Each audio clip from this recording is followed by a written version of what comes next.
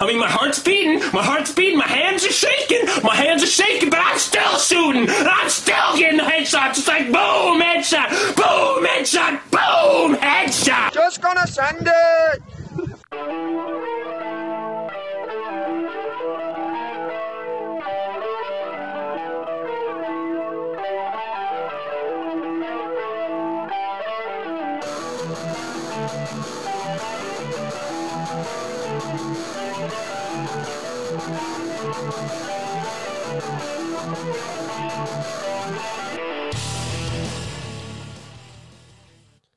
Alrighty then. Welcome back to another episode of Just Evan Sennett Podcast. All right. So this one is going to be kind of the next step to what episode was that?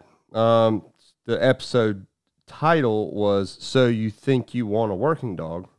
This one will be So You Do Want a Working Dog. Let's see, what episode number was that? It was literally one of my first, I don't know, first 15 episodes, I believe, 2 years ago. Let's see, what was it? Which one was it? Episode 11, I nailed it. Episode 11. That was April of 2020. So literally almost exactly 2 years ago. This episode's been requested, I guess, a few times since then. It just took me 2 years to feel like doing it. All right, so this episode is going to include, I have not gone back. I don't remember everything I have an idea of the things that I discussed, but I don't remember verbatim each thing that I said. So I may repeat some of the things from that episode in this one. You might not remember what I said in it. So either way, the things that need to be said to preface what will be in this episode that was not in that episode. That episode was, all intents and purposes, was trying to convince you don't need a working dog. You may want one, or you may think you want one, but very few people actually have the necessity, the need for one. And a working dog is not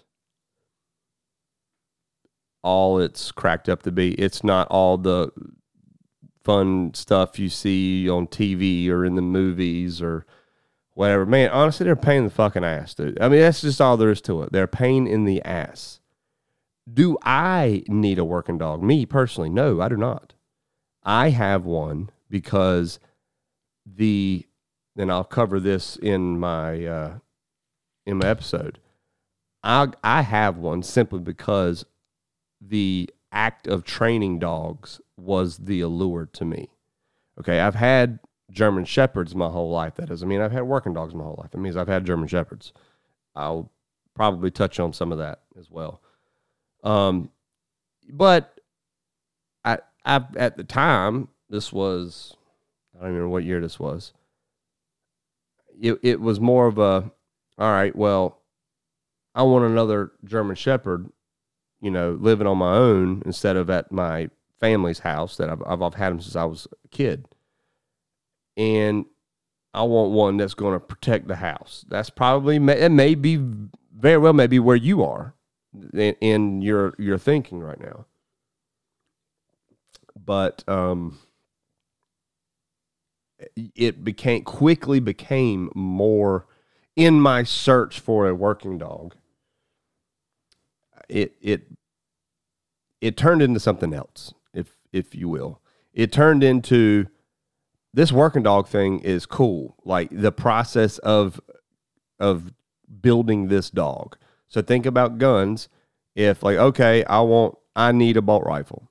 And then you got to looking at, instead of just, buying an AI or buying a Savage or a Remington 700 SPS or whatever, the act of, let's say, gunsmithing kind of tickled your pickle.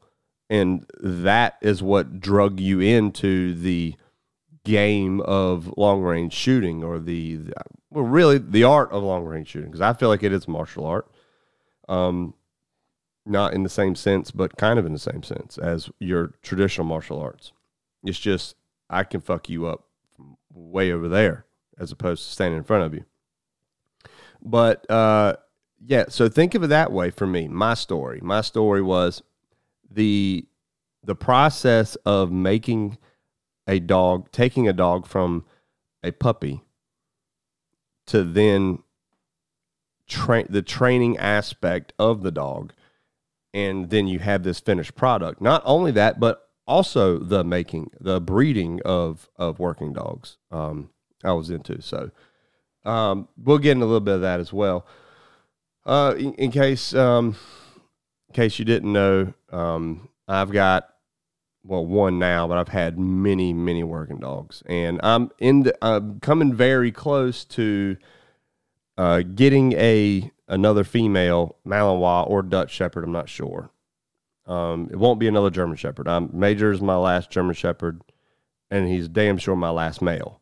I'm done with males. I've had a ton of thugs. I don't need no more. I want a badass bitch for many reasons. And I honestly suggest if I'm speaking to you in this episode and you've checked off boxes after I've done this episode, and this is what you're still wanting and still what you're still needing, then honestly, I'd look at a female for multiple reasons. And one reason, believe it or not, if all is the same, meaning the quality of dog, male and or female, let's say the litter mates, and let's say like the litter is they're all evenly distributed on how good they are, their qualities and what you want, what you would want in a working dog, protection dog, whatever.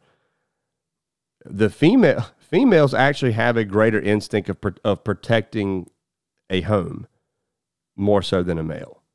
A male's, obviously it's my territory, but it's a lot, if you will, it's a lot about him.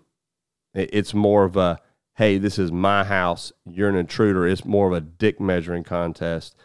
And more so than that guardian feeling, if you will. I'm putting a lot of personifications to dogs, and that I'm doing it for a sake of example, but that is a problem people have when they're in this position where they feel like they want a working dog. They personify a dog too much to where they make bad decisions regarding the dog, and we'll definitely get into that. But a female is definitely a way to go. But first things first, you guys will be so proud of me. This is like completely not my style. This is completely not what I typically do in my podcasts. You know me. I'm literally fucking off the top of the dome. Everything. To my dismay sometimes. But with this is a topic that's there's so many moving parts to it that I was like, okay, I need to sit down and outline this episode. I have this isn't a full like legal size paper, but these little small staple flip over notepads. I don't really know what are they, 5 by 10 size. I got 5 pages of it filled out, and I wasn't even finished, but I've gotten most of it, and I can finish it off the top of the dome. But the majority of it I've got written down, outline, like literal like English class outline form. Like I'm on shit today. So, why do you want a working dog? Okay, and I've got 3 points, and then I'll go through each point. Is it home security? If it's home security, you got to think of it in a couple different ways. So if you're thinking of it as far as a dog, like let's say Major, my dog, he's an outside dog. That black motherfucker has never been in my house, but at least not allowed to. He has come in the door a couple times, and then I quickly get him out of my house. But he's an outside dog. I'm not letting him in my house simply because of the fucking hair. And he's a male, and he'll hike his leg on everything in my house. He's not house trained. He's very well crate trained. He will be in that crate for 15 hours if I leave him there without peeing in it. If he had to take a shit, he'd shit in it and eat it to get away from it. That's disgusting, but that's what he would do to get away from it. He's very well crate trained, and that's a very important thing that you do with a dog, no matter where that dog ends up staying. Don't just house train a dog. You need to start its training with crate training, then house training. Okay. Now, we can get into a whole nother debate about working dogs in a house. These are not your typical dogs you go to the pound and pick up, or from a breeder that these are going to be, a lab that they're good in the house, or a Labradoodle or something like that. I will never have a working dog in my house because I know too much. And you'll find out quickly. If this is you, if you go get a freaking, Dutch Shepherd or even a working line German Shepherd, there's a difference in German Shepherds and working line German Shepherds. If you were to go get a working line German Shepherd, you would think twice about keeping that motherfucker in your house too. You will find that out quick. When they're not a puppy anymore, puppies are fine in the house. I mean, when they're puppies, that's when you're crate training. So you need to be around them to crate train. So they need to be in your house. So home security outside the house. Now you have two real categories of that. You have a sentry dog. Sentry dog is probably more so what Major is, and more so what you would think of a dog, a working dog that's outside your house. He is on patrol. He's, scoping the property out. Anything comes on the property, he knows it, and he addresses it or not. You know what I'm saying? That's sentry work. So you know what a sentry man is. Let's say in Vietnam, whenever they'd have an outpost, the guy walking around with the AK or with a M16 walking around making sure no one intrudes into the camp. That's a sentry. Okay, well, we have sentry work for dogs. Now, majority of the time, that requires a certain type of dog that will act and think on his own. Where, okay, you don't live here. You're not supposed to be here. Now, that comes with its own liabilities. If a neighbor comes over at 8:30, 9 o'clock asking for some flour or some sugar, it might be a bad night for him and be a bad life for me afterwards if he were to sue me. You have to think about these things. Like, that's why I say that, do you really need one?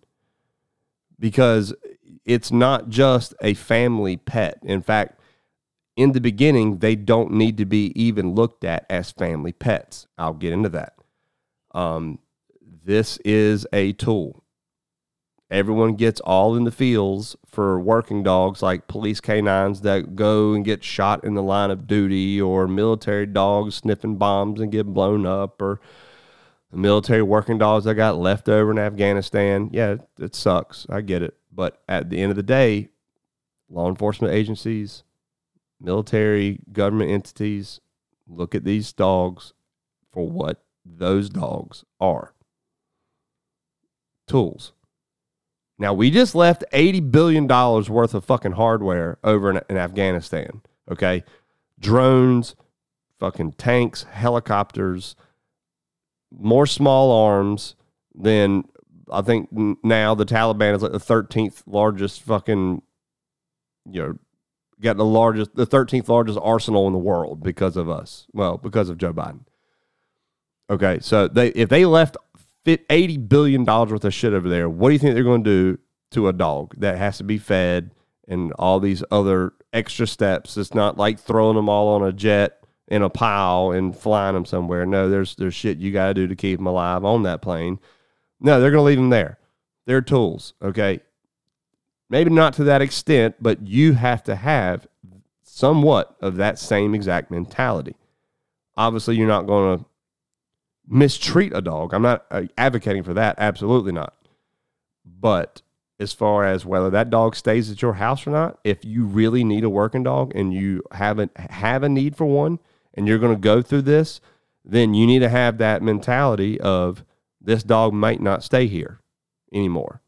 Okay? So, I'm going to be touching on that later too. But you have to think about that, okay? Because this is a liability type thing. If the wrong person gets bit, hell, even if the right person gets bit, nowadays, shit, you get sued if someone breaks in your house and they trip over your freaking rug in your living room and break their arm, they're going to sue you. And dumber shit has happened to where people have won that case. I mean, it's ridiculous, but you would be surprised and nauseous when you hear some of the things that's happened, and including with dogs. So you got to think about that, okay? All right, now there's the other aspect of an outside working dog or protection dog is maybe just a deterrent. Okay, here is a fact for you. Criminals don't like dogs. They don't not like working dogs. They don't not like protection dogs. They don't not like dogs that will, put them in the hospital. They don't like dogs, period, because they make noise. They alert. To a lot of you, that may be all you need, because I'm telling you right now, if you were to come to my house uninvited with the intention of doing me and mine harm, my dog, as bad of a motherfucker as he is, he's the least of your worries, because he's going to hurt you. I'm going to fucking kill you. They don't like that. They don't like being heard. They don't like being seen. They don't even like you being home. Okay? So there is something to be said about just having a deterrent dog. What is a deterrent dog? An alert dog. Hey, I'm going to bark because there's something moving out there. I'm not going to bite a ham sandwich, but I'm going to let my family know that, or let this person know, you ain't supposed to be here, right? And bark. And, if my dog barks at night, I'm up, because he doesn't bark at shit. Like, he never barks just to bark. If he, and a different bark too. When you've got dogs, most of you have dogs. If you're looking at a working dog, then you've had experience with dogs more than likely, just of any type. You can hear a bark and tell kind of what's going on with your dog. If it's a bark because they want to come inside, if it's a bark because they want to play, if it's a bark because they're hungry, they bark because they're being annoying, you know that. When you hear a bark that is a low tone, continuous bark without interruptions in that bark, that's something that dog doesn't like. That dog hears or sees. Okay, when my dog does that, all right, it's code red. I'm up with a flashlight and a pistol, ready to rock and roll, because he just doesn't do that. Okay, I think he's done that maybe twice since we moved in this house in 2018. All right, there's nothing for my dog to bark at other than possibly animals or someone who ain't supposed to be here. So I know that. So he kind of, he'll do something about it, but also, like I said, I want to be the one making decisions here. I want to be the one to really be involved with whatever threat there is instead of leaving it to an animal. Okay, that's just bottom line. Okay, so now that pretty much covers of a dog's job on the outside. Now, the dog on the inside. As far as a working dog goes, I can probably count on 2 hands maybe of all the working dogs that I've been in contact with, whether it be people I know or whether it be dogs that I've trained, dogs that I've sold, dogs that I trained that my old boss sold. I probably 2 hands, 10 dogs at maximum that I would feel comfortable having them in my house, simply because they're not going to tear my shit up, or at bare minimum just be a pester. Okay, Major in the house, let's say he was house trained. First of all, the hair would be ridiculous. He's a solid black, long. He's not long haired, but he's a medium stock coat and sheds like nobody's fucking business. That's enough for me and him not be in my house. But on top of that, it would be very, very little relaxation, if ever, in my house, because he's always on. He always wants to play. The only time he's not is when he's tired as fuck or full. Even then, he still wants to play. Even then, he wants to eat more. I mean, he's eaten 20 pounds of dog food one time because he got into it, and then he was as big as a beach ball. And I made a mistake of leaving him out, and he had access to a bag of dog food, tore it open, and buried his face in it and ate while I was not there. I came home, and this motherfucker was as big as a beach ball. I was worried about bloat. So I watched him and stayed with him for like 9 hours, making sure he would pee and poop. And I had a kit ready to stab him to let out air pressure if his stomach had flipped. If you don't know what bloat is, Google it. It's common in bigger dogs, even more so in dogs like Great Danes. They eat a lot. If they run, their stomach that hang below them can flip over and twist on itself. Now, if you don't take care of it, that dog will be dead. So that shit happens, right? So, yeah, he's not staying inside. But there are some in the exceptions. I'm not going to say the 1 in a million rarity, but more rare than common. A dog that can be pleasant, a working dog that can be pleasant in the home. Okay, so again, you have really two types of scenarios. You have a dog. If this was me and having a dog in the house, it would be a dog that would only attack, only bite, only engage by command. Okay, meaning it's like I'd rather have a pistol rather than have a landmine. Okay, I can control the trigger.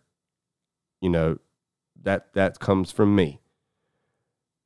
Or have an alert dog. Now, that could easily be, I know I mentioned this in the last dog episode I covered, but that could easily be just a little whatever dog. Like we've got a deposit.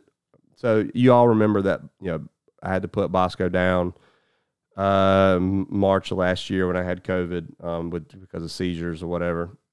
We were all COVID positive. Couldn't go anywhere. It was 9:30 at night.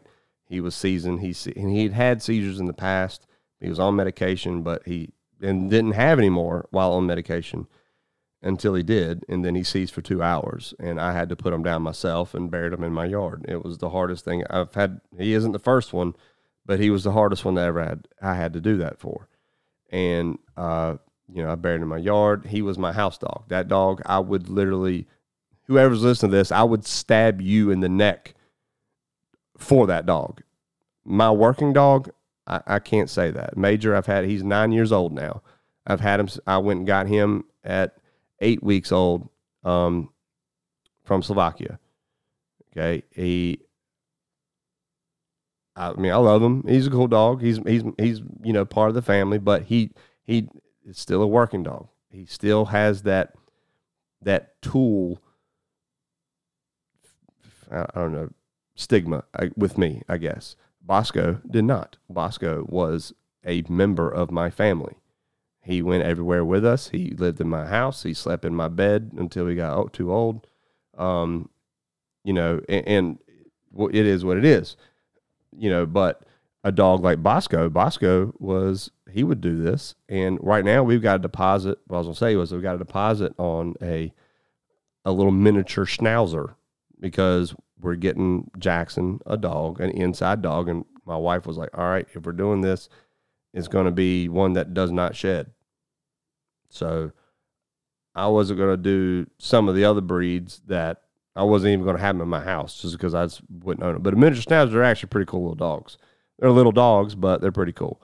But I can imagine when that dog is of age, not a baby puppy anymore, if you come and make a bunch of noise in my house, she's going to hear it, and she's going to bark. Just what little dogs do. Well, what does that do? It wakes me to fuck up, right? That could be enough for you too, because again, my dog is the least of your worries when you're in my house uninvited, as it would be in your house, right? So you've got those two dynamics of an inside protection dog, working dog. So you've got the gun, which is the dog that will literally bite anyone on command. I'm pretty sure I could make Major bite anybody or anything on command. I mean, I could put a road cone in front of us, and I can tell him to go bite it, and he's going to just tear it to shreds. I could probably do it to anybody as well. I mean, I'm not going to say what I was going to say, but I'm pretty sure I could. But, yeah, that's me pulling the trigger. I would rather me think for the dog rather than leaving a dog to think for a dog, if that makes sense. All right. So another thing to think about is if you want one, do you want it because of interest in training as a hobby? See, that was me. It was equally appealing, the process of training the dog, as it was having a dog that was trained, if that makes sense. So inside that, you've got, well, it could be a profession. You know, maybe it's a little side thing that you want to do. Maybe it's a career you want to do. You want a career in training LEO dogs and personal protection dogs and like being a broker or whatever. Hey, that's cool. I'll never pay my bills on the backs of a dog. A very close friend of mine, James Guillory, who he's one of my really, really good friends from my club up in Maryland. I was actually going to have him on the podcast, and I may still sometime. Back when I had COVID, he was going to come on, but it didn't work out with his schedule and everything. But when I was looking at doing that full time, I had thought about it. I was going to. And I think I could have done it, and I could have been successful at it. But he made good points to me of saying, yeah, it needs to be done. Someone needs to do it. But let them do it. Because the minute that you have to make a nut by selling a dog to pay your bills or to feed your family or to do this is the day that you're going to start making decisions that you normally wouldn't right now. Meaning, would you sell this dog to a police department knowing what this dog's job could entail, knowing that this dog is not quite cutting the mustard? But you could easily sell this dog and make that nut. You could make that money to make that mortgage payment, to put braces on your kid's teeth, to whatever. When you do that, then you are then compromising who you are as a dog person, as a dog man. Because that's something that we as dog trainers would pride ourselves over is I'm not going to pass a dog off as something that he's not, right? So I guess an equivalency of that would be you're a gunsmith and you build a rifle to sell to somebody and you know it only shoots like a minute and a half at 100, but yet you tell this guy this thing shoots one hole groups. Knowing that this guy can't shoot one hole groups and he won't be able to tell you that the gun isn't up to snuff, and you sell it to him anyway. How do you feel about yourself as a gunsmith if you did that? Now, there's probably gunsmiths that do that, but none that are reputable. None that you think of and think, oh, accuracy, precision, great work. You know, amazing gunsmith. Those people don't do that, okay? So you've got to think about all of those things. But, hey, if it's something that you want to do, it's an option. We got to have them, right? Police departments got to have these dogs. People that want personal protection dogs, that want training, they got to be able to do it somehow. Go to somebody, right? Another interest would be sport work. That's one thing that I did, along with training with police departments and personal protection dogs. Stuff like that was bite sport work. PSA, Protection Sports Association. APPDA, which is I was what we called the original 9, kind of like in Sons of Anarchy, with the original 9 members of Sons of Anarchy Motorcycle Club. We're the original 9 certified APPDA decoys, American Personal Protection and Patrol Dog Association. I was one of the first 9 certified APPDA decoys. It was a lot of fun. I loved it. I would have kept doing it if it wasn't for my back. So nothing I have ever done in my life has ever given me the pain, not even jiu-jitsu, nor close, that I got from training and working dogs. So it was all the time back issues. I mean, think about it. Depending on the dog I'm working, it could be an 80-pound dog, could have been a 50-pound, or it could have been a 150-pound Cane Corso or Presa Canario that's pulling me down, and I'm having to stand up, pulling against him. Obviously, a dog is shorter than me. It's grabbing me in my bicep or in my armpit area in front, and it's pulling me over. Well, I'm having to fight and stand up. So there's a tug of war there, and your lower back typically loses. And that's where I have the most lower back issues. So, I would probably still be doing it today if it wasn't for that. Believe it or not, jiu-jitsu, my back has never hurt from jiu-jitsu. Other things have hurt, but nothing that affected me like my lower back did. So, there's all types of, training that's fun. Training the dog is fun. It's fun. It's stressful, just like anything else, just like shooting. It's, it's not fun shooting a match and getting your ass kicked. I mean, but it is kind of fun. The same thing with training. Yeah, you may have a bad day of training. Maybe your dog is not, maybe you and your dog aren't jiving that day, or maybe you got hurt or whatever, but you're still doing something that you love to do if you love to do it.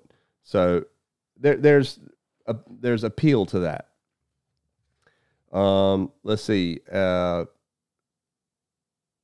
Maybe you want an all-purpose protection dog. By that, there's a couple things I mean by that. Let's say these are reasons why that you would want one. Maybe it is to a dog that you have one aspect is home security. The other one is, your security. You personally, when you are out and about. I know people who they don't go anywhere without their dog.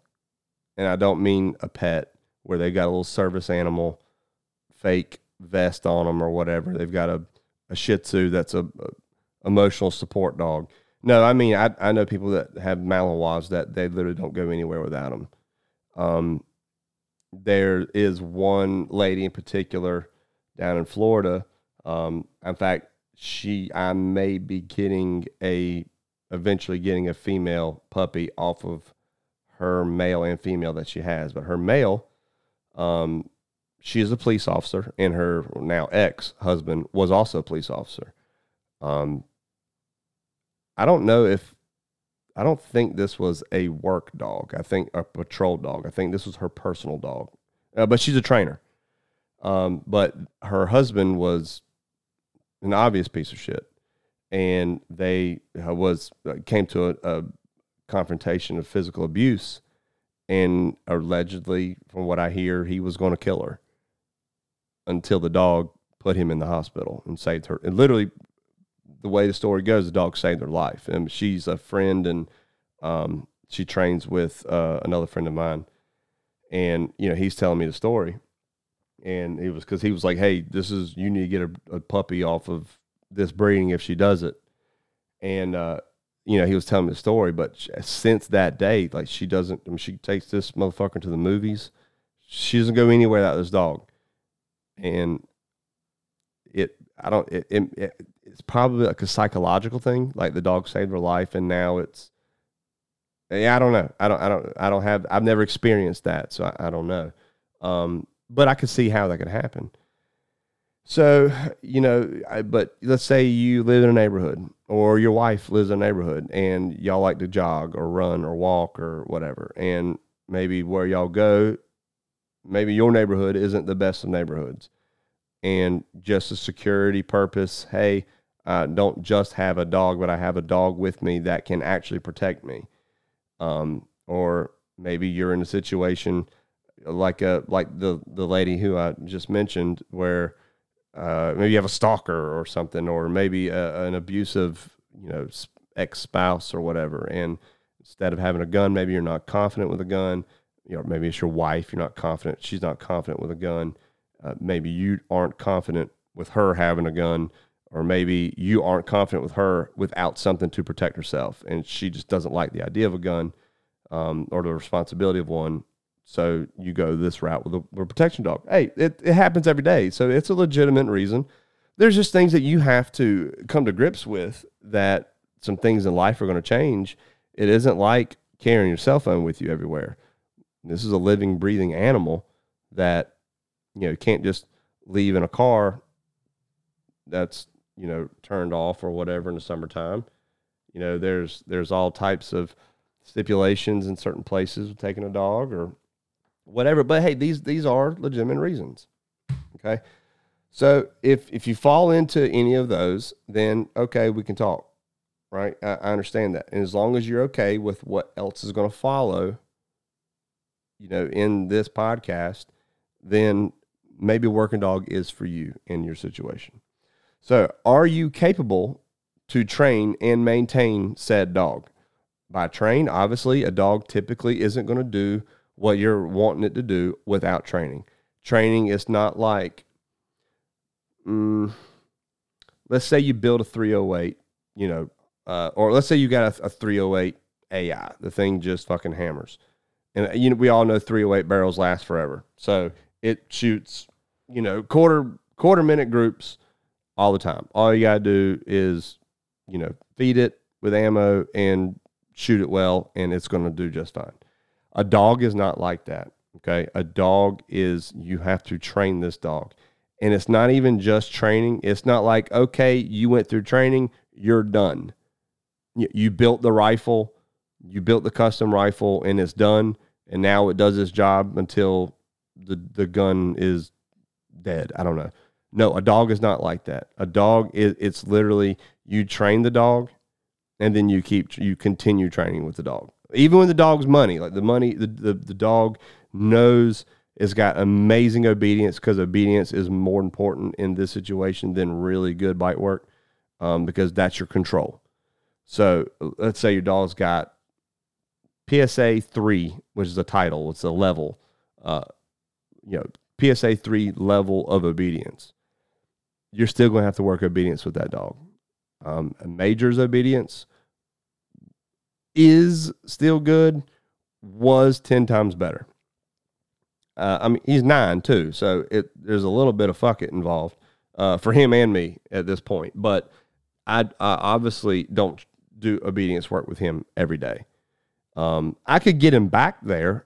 I'm sure I could. I could get him back to that level of obedience, but that would require a lot of time and effort on my part to get him back to where he was. But he could do it.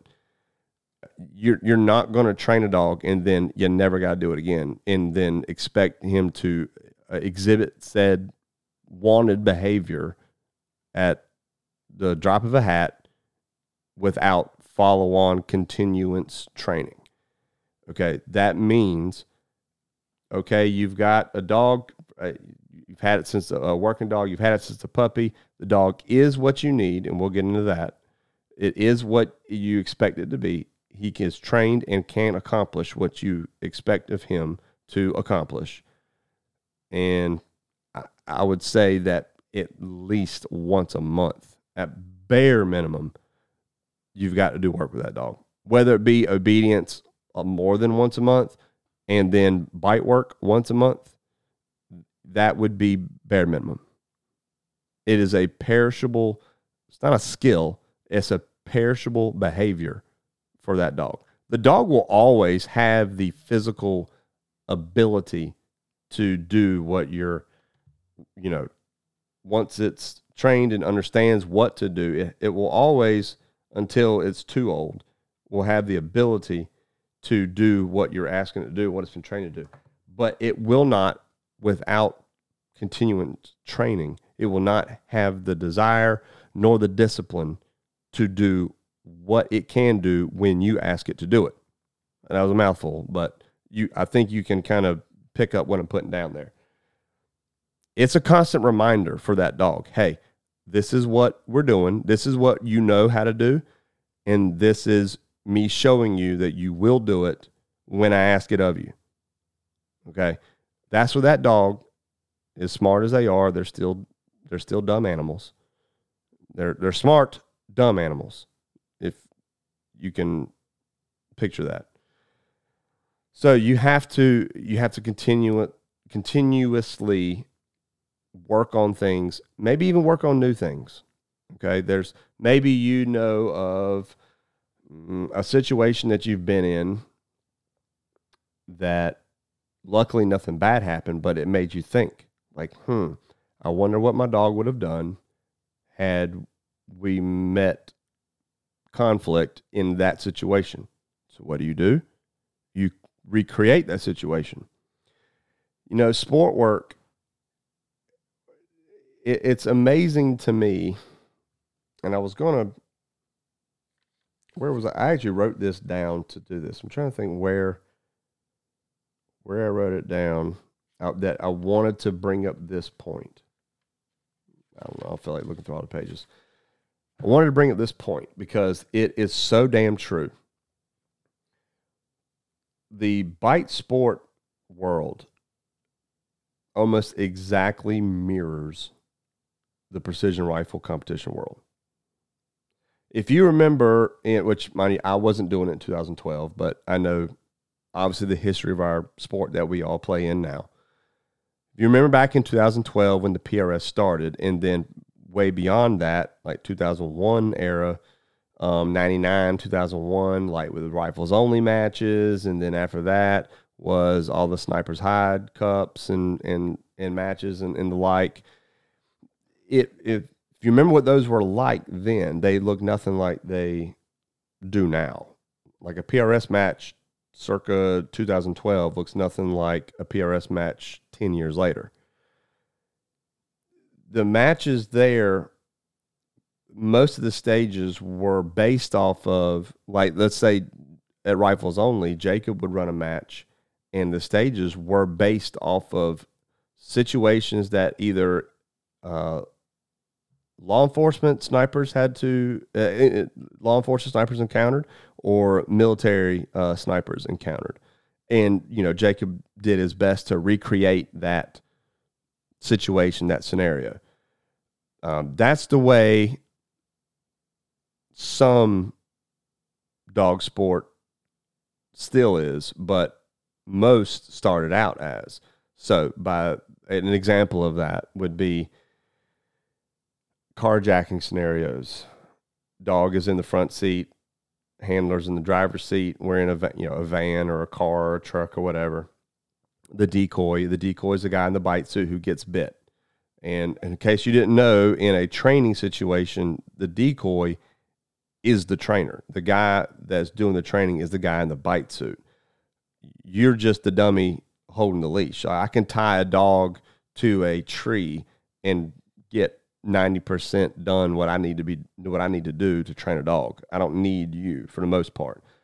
You're there really for a bonding situation, a bonding aspect between you and your dog in that type of scenario. And also once you get good enough to give commands to either call off, to out a dog. By out, that means get a dog to let go of a grip, whatever. But the majority of the time, I can get done what I need done with just tying a dog to a tree or a post or something like that. The decoy is the trainer. But in sport, you got a carjacker. Carjacker is the decoy. He's got a hidden sleeve, meaning it's a sleeve that protects, but it doesn't have the padding. It does hurt a little bit, and it goes underneath like a sweatshirt, right? It comes up to your window, hey, getting all kind of loud. What the decoy is trying to do in competition is get the dog to break, right? We want the dog to, come out when he's not supposed to, when there was no real threat. So what he'll do is he'll like, hey, I'm looking for the closest gas station. Where is it at? And they're like, oh, I don't know. Get away from my car. Oh, okay, yeah. And then turns around, walks away, and then comes back as a threat and reaches in the car, either has in the other hand that's not in the car. Obviously, the arm that goes into the vehicle was one allegedly getting bit by the dog. The other hand has like a blank gun, shooting live blanks, or will have a like a milk jug filled with rocks on the inside, and we're shaking it. We're kind of hitting the dog in the head with it, making a jug full of rocks is loud as shit when you got a decoy shaking it hard as hell over that dog's head. We're testing the dog. Will this dog defend you in your vehicle? Okay. ATM scenarios.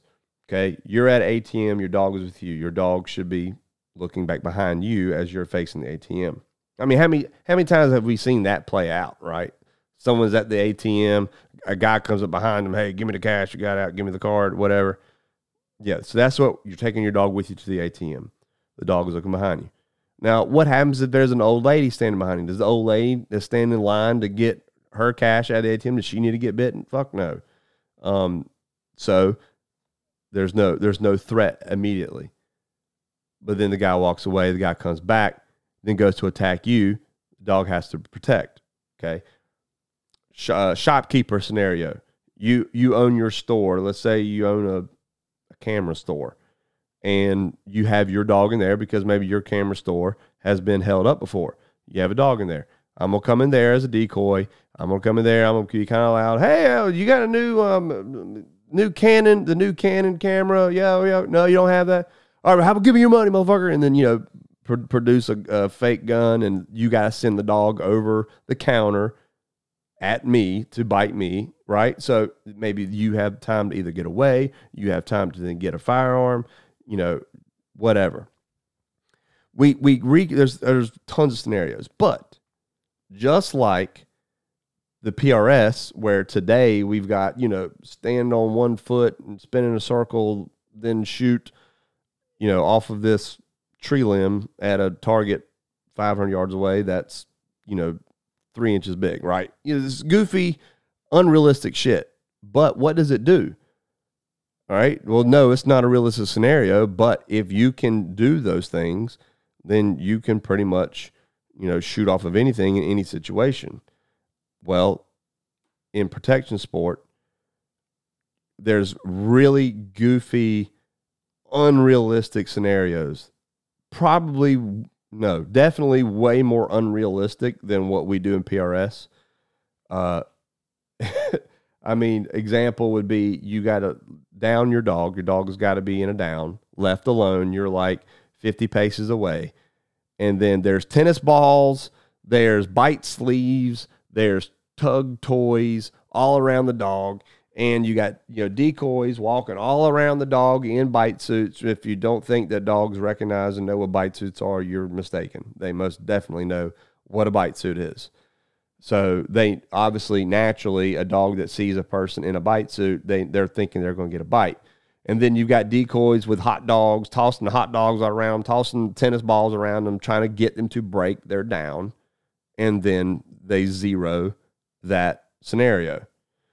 Well, your dog's job is to stay put, and then the handler from 50 paces away through a gauntlet of 3 decoys being absolute clowns, doing goofy shit with tennis balls, hot dogs, bite sleeves, yelling at the dog, trying to get him to break. The dog has to run through them and come to a heel. All right, that is unbelievably tough for that dog. That dog has to ignore literally every drive and instinct he has to run right through those decoys to a heel without biting, without deviating from the direct path from his down to you. Can't pick up a tennis ball, can't pick up a bite sleeve, can't bite a decoy who's trying to get that dog to bite him. Because if that dog bites the decoy, you're DQ'd for that scenario. You zero that scenario.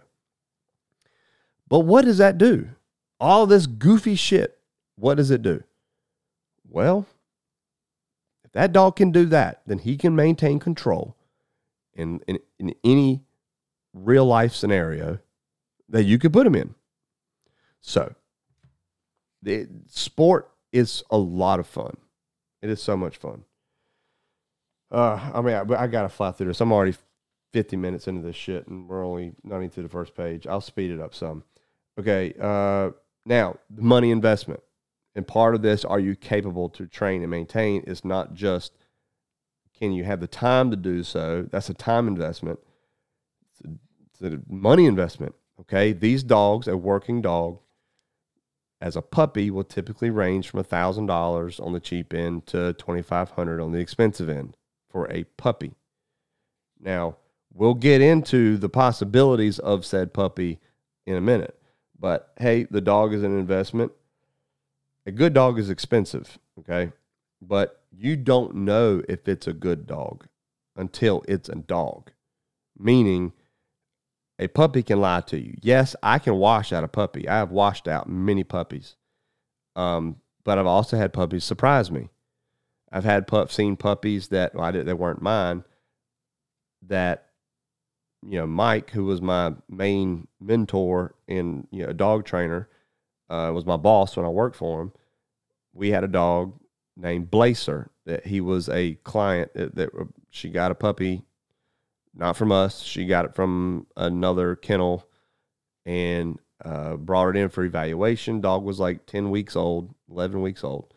And yes, we can tell a lot about a dog at that age, even earlier. But he had great nerve, and we'll get into that. I'll explain that. But he just didn't have a whole lot of drive. And he didn't, like, Major was a drive machine. Like, he was and still is. He's 9 years old and still acts like he's 2.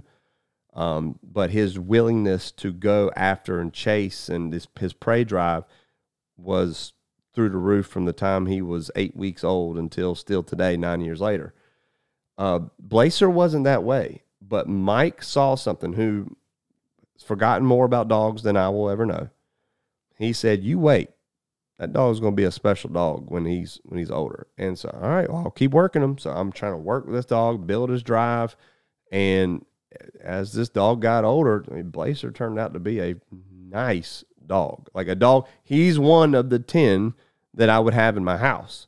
Like, yes, he would work. Yes, he would do what needed to be done when the time came.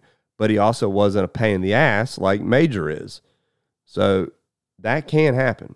But it's going to need to be determined by someone much more knowledgeable than you, the first time working dog, purchaser, to be able to make that decision. But hey, a good dog is expensive. Health care for a working dog is expensive. Okay. We're not feeding them bullshit old Roy. Even some of the expensive stuff is not what it's cracked up to be. And you can do a whole Google dive on different food issues, Blue Buffalo and all these expensive, Purina, all of these Pedigree. Dude, I think Pedigree, almost every one of these dog food manufacturers has class action lawsuits against them for what has gone into that food and what it has caused in dogs. And I don't even really know how most of it's made in China. And it's actually a running joke with the Chinese that they're killing our dogs. They're poisoning our dogs, what they put in the dog food. That's why the best diet for a dog, and especially a working dog, is a raw food diet. Well, it's not really cheap, and it's kind of a pain in the ass. Major was on a raw diet for, I don't know, his first 5-6 years of his life. It was me going to a grocery store that had a big meat department, and I would order, 80 pounds of chicken backs and 80 pounds of turkey necks, and then feeding him intermittently, adding organ meat to his diet. So yes, raw bone, raw chicken backs, raw chicken necks, chicken legs, turkey necks. You can go as expensive as you want, burger, whatever. That bone in raw, uncooked meat is amazing for the dogs. Basically, you want to make your life a lot better in your yard with a working dog, put them on a raw diet, and have them eat a lot of chicken backs and chicken or turkey necks, because their poop is, you have a big dog with little poop. And then the poop he does have, it'll chalk up in about 3 days. And when you hit it with a lawnmower, it goes poof and it's gone. Dog food, you feed them like kibble, their poops are going to be gigantic. Because why? Because what their body is wasting, it's waste. There's a lot less waste with a raw diet because they're getting food that their body is using, and the high content of bone is what makes it chalk up so much. And I mean, they're so hard they bounce. Literally, when Major's on a raw diet, he'd poop and it would bounce. It was so hard. Now, you can then go too much bone and not enough organ meat to where it becomes a constipation issue. And then the organ meat, they're also getting vitamins and minerals, a lot of liver, tripe, which is disgusting. It smells horrible, but it is amazing for a dog. Hearts are still a muscle. It's a muscle meat. Your heart is a muscle. It's not an organ. Liver is the best of the organ meats. But that will also loosen their stool some to where they're not having a problem with digestion and really elimination. So, but that is not cheap. And not only is it not cheap, it's not easy. It's not convenient, because what I'll do is I'll get this giant box of 40 pounds of turkey necks, and I'll get 2 of them. Well, it's frozen turkey necks. So what I do is I let them thaw for a little, almost thaw completely. And then I individually bag gallon or as big a bags that I can get, like Ziploc bags. I had to buy an entire freezer, a chest freezer for dog food. So I would then break it all up into gallon or gallon and a half, 2 gallon size bags. And then, okay, for that week, I'll take out one full freezer bag full, and he'll eat that for the week. So like a 70, 80 pound dog typically got 3 pounds of raw food per feeding. It obviously is not the same with kibble.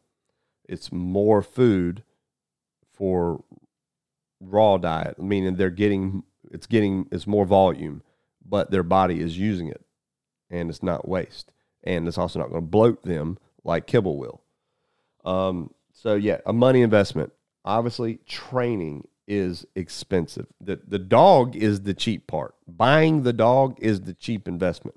Almost like a boat. Buying the boat is the cheap part. Putting gas in it, maintaining it, all the things that go with it, that's the expensive part. The insurance, pulling it, where are you going to pull it to, the trips that you take on it, that's the expensive part of the boat. Until you get to like a really expensive boat. Well, no, even so, the hell, put gas in those fuckers is ridiculous. But yeah, buying the dog is the cheap part. The training is the expensive part.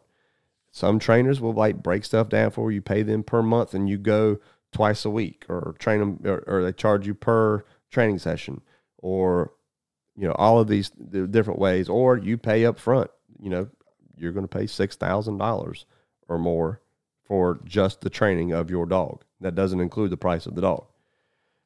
If you go the route of buying a fully trained adult dog, you're going to pay 10 to sometimes even ridiculously high, depending on what you want and where you're going to. You could pay $100,000 for a dog, believe it or not. It's absolutely robbery, but people are stupid and they do it.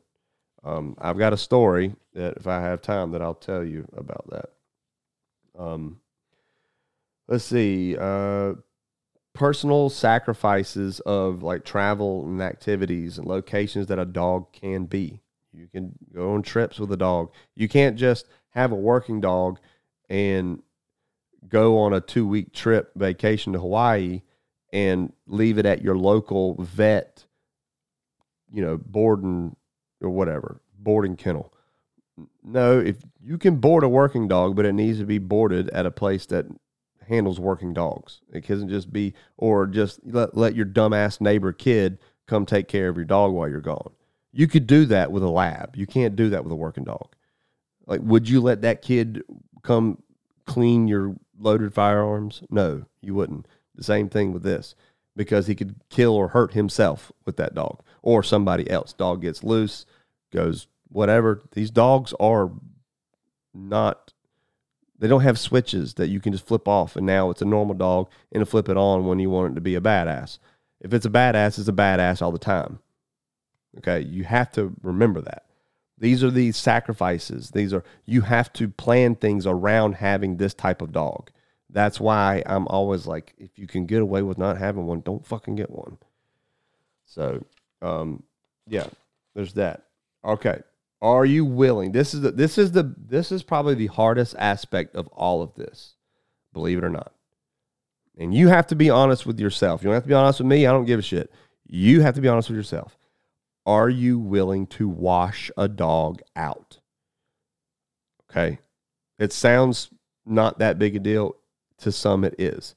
You literally have to have the mindset of, if this dog is not what I need, or this dog would not proficiently do the work that is going to be asked of him in the situations that could be potentially asked of him, are you willing to get rid of that dog?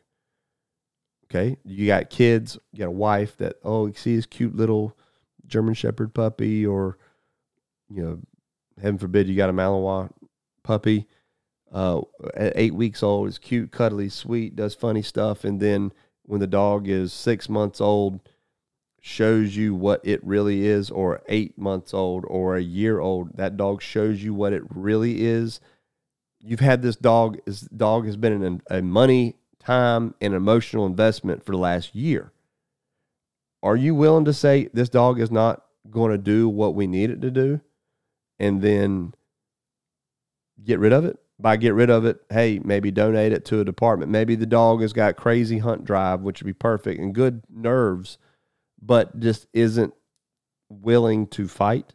I had a dog like that. She would bite, but as soon as shit got real, she would dip. Her name was Catfish, and she was a solid black Malinois. And now, in the place that I'm in now, I would love to have Catfish. She had the most solid nerves, as far as environmental nerves, of any dog that I've ever seen. She would go in, on, under, around, inside, open over, anything, and with any type of distraction. She didn't care. Where I saw some Johnny Badass dogs that would rip your throat out, that wouldn't walk inside of a Lowe's because of the automatic door. Okay, that's important. I was planning on getting on that, but the point is that Catfish was that dog. But when the heat got a little too hot for when she was on a grip, she would start to move down, or we call it pianoing. Imagine the dog biting your bicep, the inside of your arm.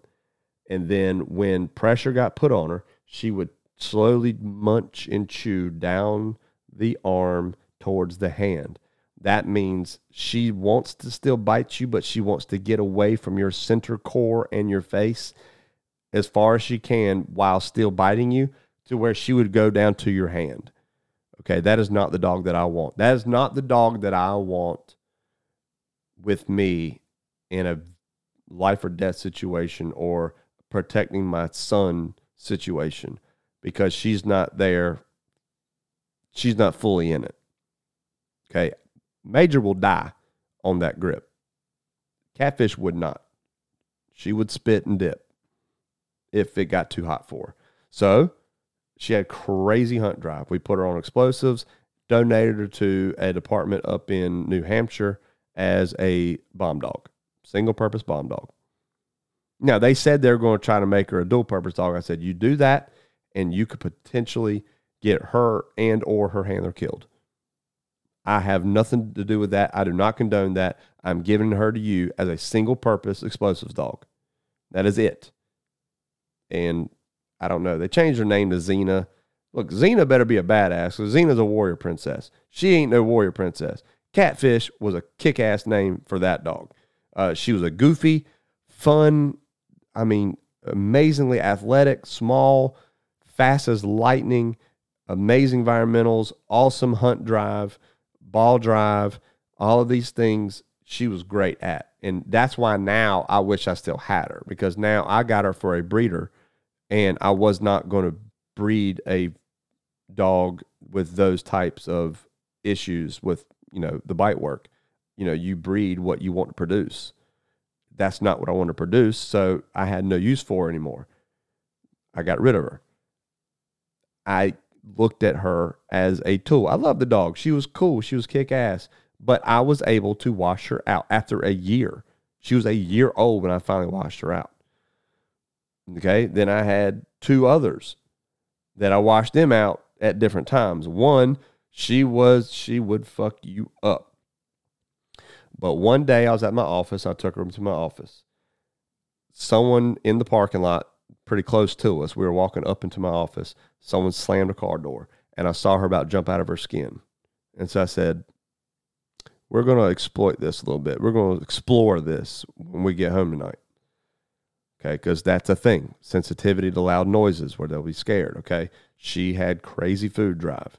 So she would bury her face in that bowl when it was time to eat, which is great. That's we use food drive. We want food drive. Major's got a ridiculous food drive. Probably more so than anything is food drive. I fed her. I had her face down in a bowl, eating her dog food, and I had a dog crate on top of another dog crate, so they're stacked on top of each other. While in the garage, while she was eating, so I was probably 10 feet away from her, I kind of picked the top crate up and kind of just basically dropped it, just the front side of it, the end of it, just dropped it down to the one below it and made a loud noise. She come out of that bowl fast and looked at me, kind of cut her eyes at me and slowly went back to eating. I said, oh, hell no.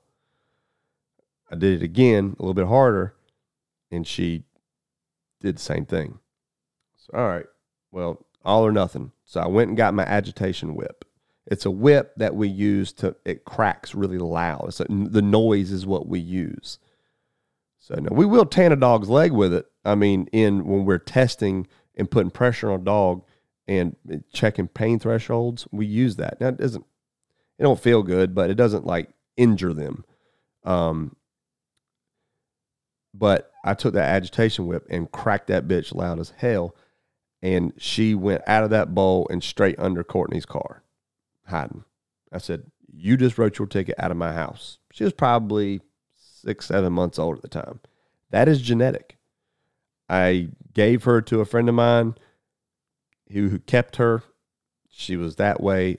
I don't even know if she's still alive now, but I'm sure she is. She's still alive. She's probably 7 at this point. 7 years old. Yeah, she's alive.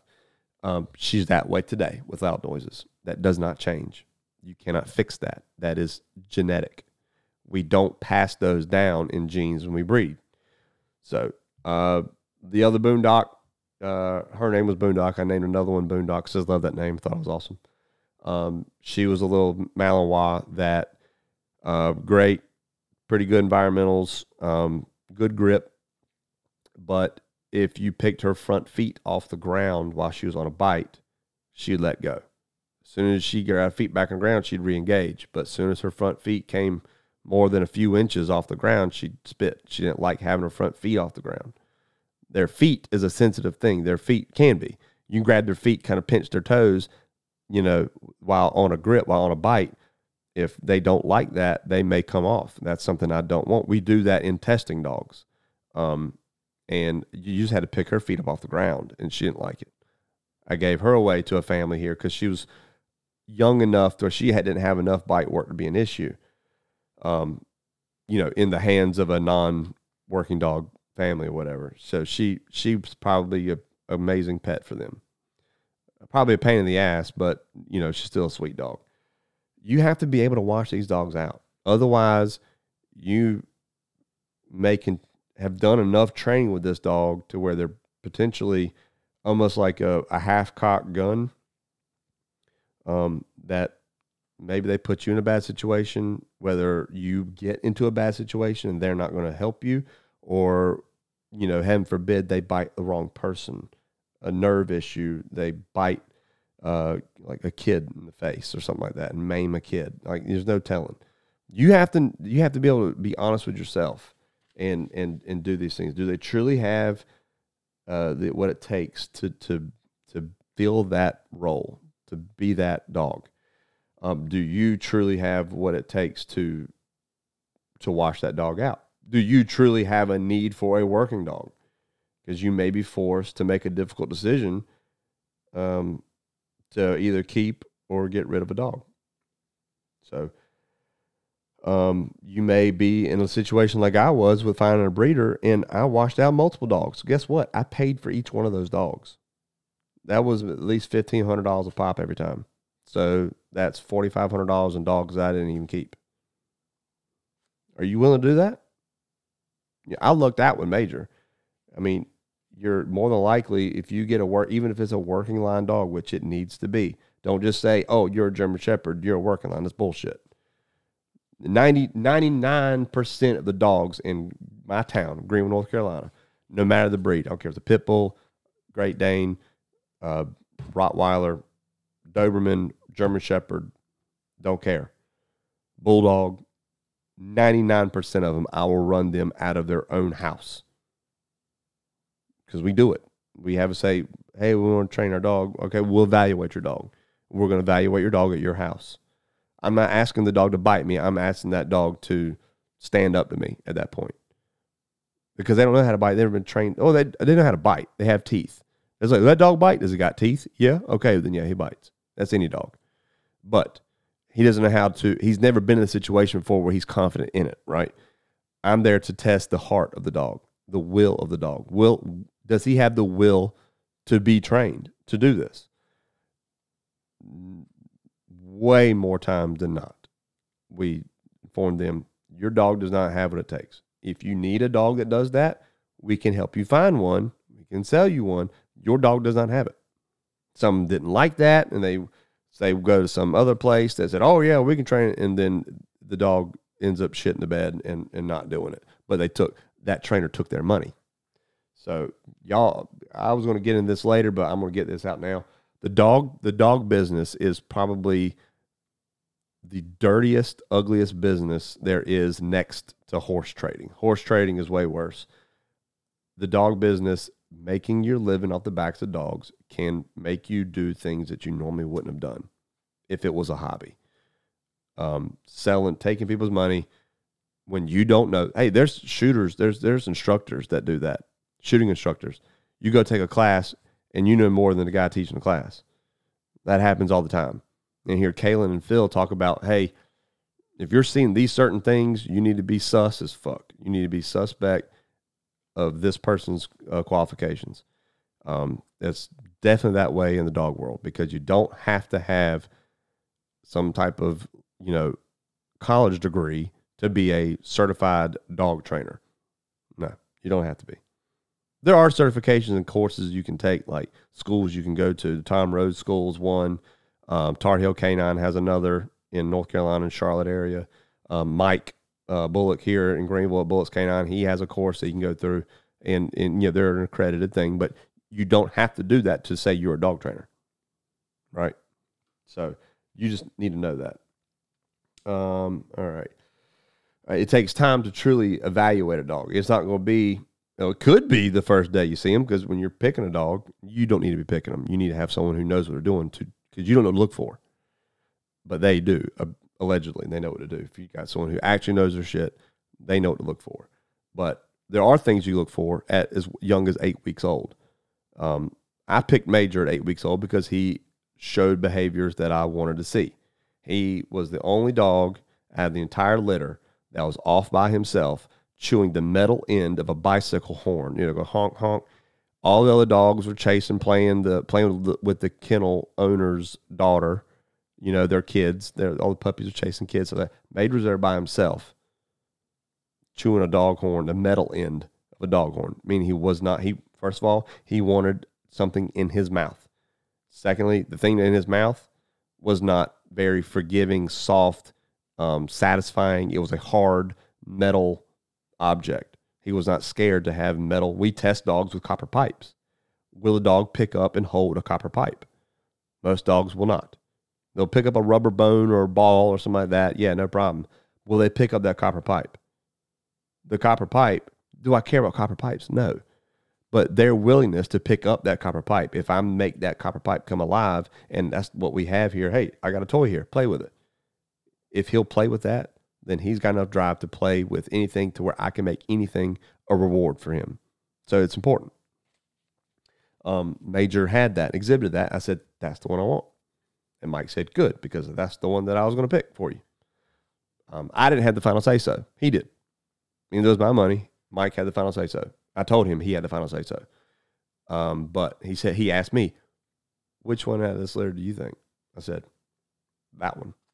He said, why? I said, because of that metal horn. He said, and he's off by himself. He has the ability. He doesn't need a person to enjoy himself. His pleasure from chewing that metal horn did not come from somebody. It came from himself. He could self-entertain. Not for entertainment. You know what I mean? Like, he didn't need the person to make that thing come alive. He just wanted it and possessed it and wouldn't let you have it. That's good. That's possession. That's what we wanted. And that's what he saw. And I was learning. It was like a Obi-Wan Kenobi moment. Let's see. You must be objective in examining a dog before you buy it and after once you've bought it.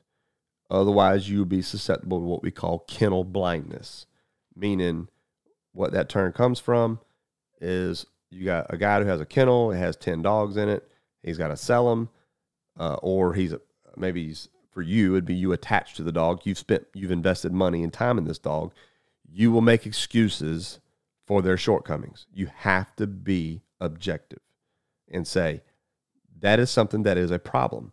Not, oh, well, he'll grow out of it, or, oh, it's not that bad, or it's not that important. No, it probably is important. And if it is, then you have to be able to be objective enough to point it out, recognize it, and do something about it. All right. Training itself. The training is hard work. It takes a lot of time. It's very frustrating. And there's injuries involved.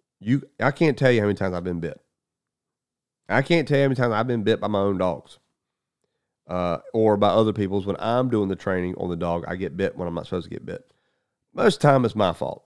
Most time I get a little too close and too comfortable with a snapping mouth coming at me, and I'm trying to get cute, and I've gotten caught. You know, speed is your friend. If you're a dog trainer, speed and timing is your friend. And if you don't have those things, then you're lining yourself up for an injury. All right, let's see. And again, training is money. Training is expensive. I bought a van. It was called a minivan just to haul my dogs in. I called it the bike bus. In fact, I still got the personalized North Carolina license plate, bike bus, over there on my wall here in my reloading room. I bought that van and tore out all the seats, all the everything out of it, just to fill it with kennels and bite suits, dog toys, stuff like that. Stuff I needed. All right. In your selection, your priorities are in this order. Health. By health, that means obviously looking at a puppy or a young dog. If it's not a puppy, if it's like a green dog is a young dog, probably from the ages of 8 months to a year and a half, that has very little, if any, training at all. That's why they're green. Kind of like a greenhorn, type of a description. That's what a green dog is. But not a puppy, right? A dog that you can actually really start their training. Health of their parents, of the puppies, meaning you need to see x-rays of hips and elbows, and if you don't know what you're looking at, you need to send them to someone who does know what they're looking at. Whether it be a vet or a dog trainer that knows and has done enough x-rays to know what they're looking for.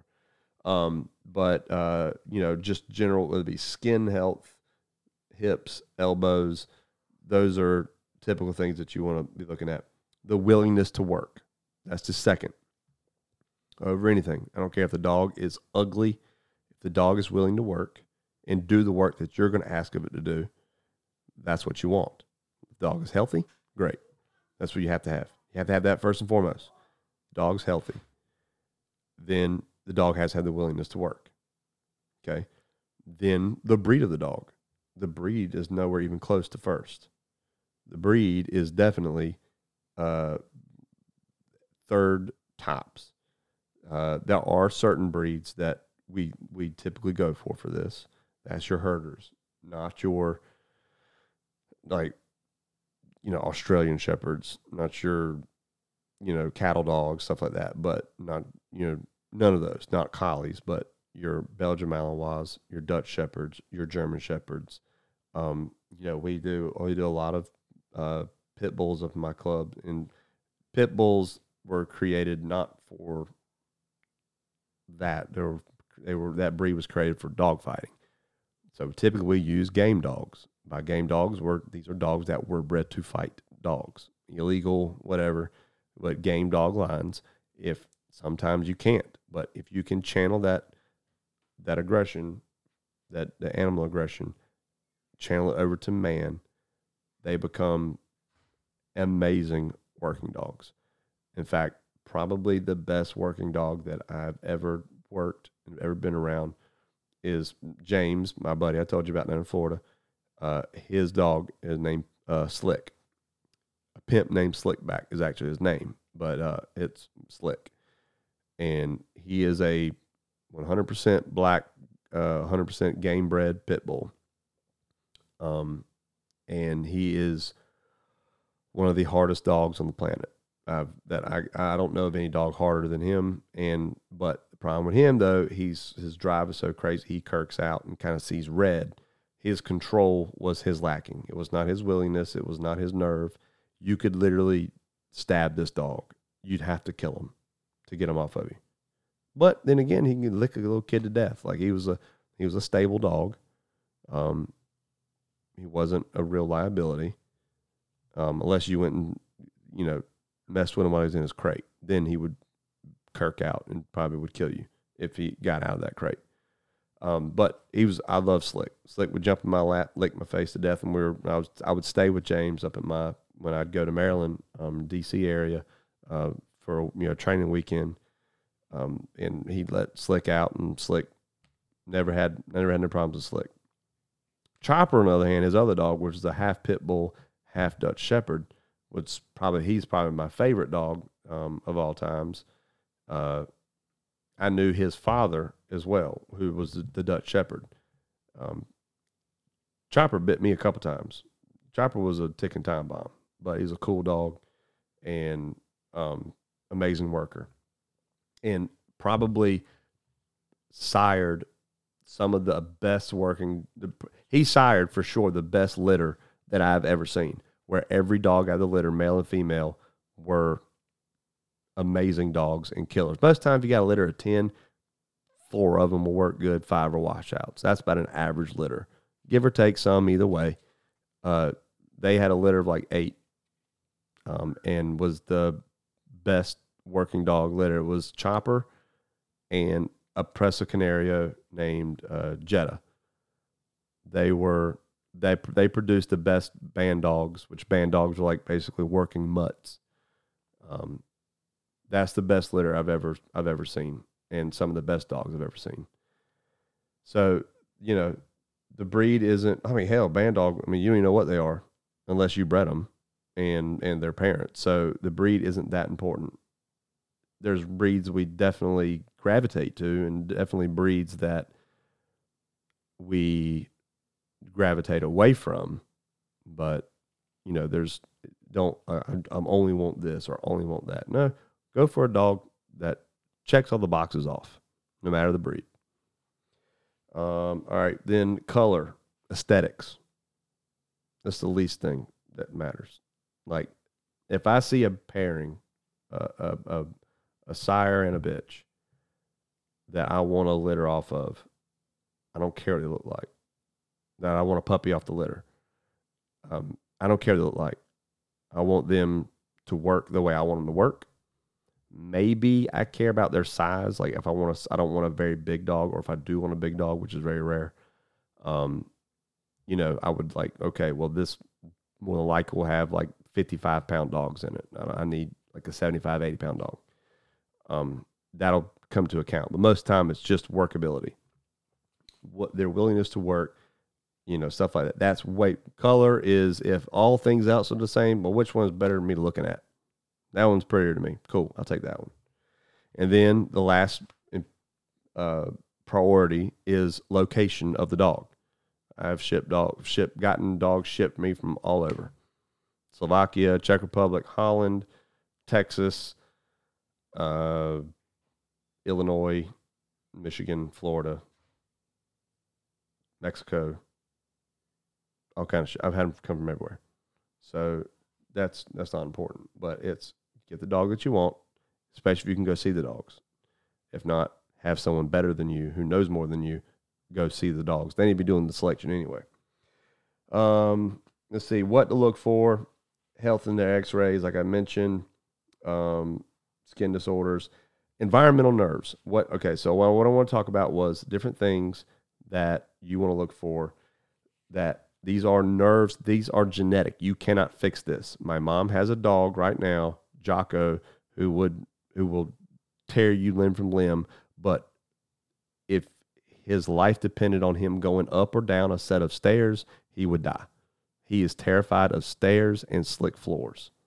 Now, he would get to a point where he'd go up the set of stairs at my mom's house in the garage. He'd finally, after 3 years of living there, finally would work up the nerve to go up and down those. But if you take him to a different staircase somewhere else, starts all over. He will not go up them. He will not go up. You could pick him up, carry him up them, and leave him up there at the top of the stairs and put a T-bone steak at the floor on the ground level. He will not come down the stairs. So stairs, slick floors, heights, just heights on top of anything. Like you could pick them up, put them on top of something. They're terrified. They're shaking. They won't move, whatever. Front, like I mentioned with Boondock, her front feet coming off the floor. Loud noises, like I mentioned about the other Boondock. Water hose, like water pressure, like being sprayed with water. Some dogs, they'll be gangsters on a bite until you take a water hose, spray them with it, and they're going to spit and run. Well, I've seen it. We use that in trials with sport work. We use water hoses. Leaf blowers. We also use leaf blowers. They don't like getting blown in the face with wind. That doesn't mean they won't stick their head out of a window of a car, but something making noise, blowing at them, they don't like them. It's crazy, but it's a thing. Automatic doors. Believe it or not, I've seen Johnny Badasses that will not go into a Lowe's because of that door opening. And the inanimate object moving is what scares them. So it's not like it's the doors themselves because they're moving doors. No, it's because they're inanimate object that they know it's an inanimate object, that they cannot justify or rationalize in their mind of why it is moving. Okay, it's a thing.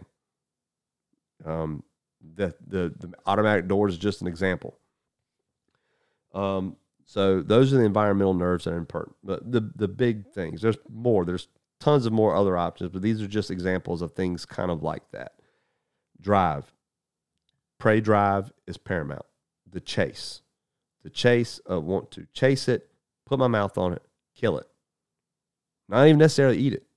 Major kills coons and possums and snakes and moles and stuff all the time and does not eat them. He drags them on the porch or leaves them out in the yard for us to find. You always know he killed them because they're crushed in the middle with dog slobber all over their fur. Prey drive is everything. Now, you're going to hear the one thing that two dog trainers can agree on is that the third guy is doing it wrong. That's just plain and simple. Let's equate that to shooting. Running a barricade. If you feel like, man, nope, putting my hand right on top of my scope to steady that rifle is the best way to shoot a barricade. The next guy will say, nope, getting a sight clutch or the Baker wings or whatever other thing you can put over to the side to hold it there. That's the best way to shoot a barricade for stability. Then the third guy says, nope, it's C-clamp around the barrel or around a shroud if you've got like a full-length handguard. That's the best way to do it. That's the best way to mitigate recoil and shoot a barricade. They're all different, okay? The difference is that that's something that we can probably really prove one way or the other through technology.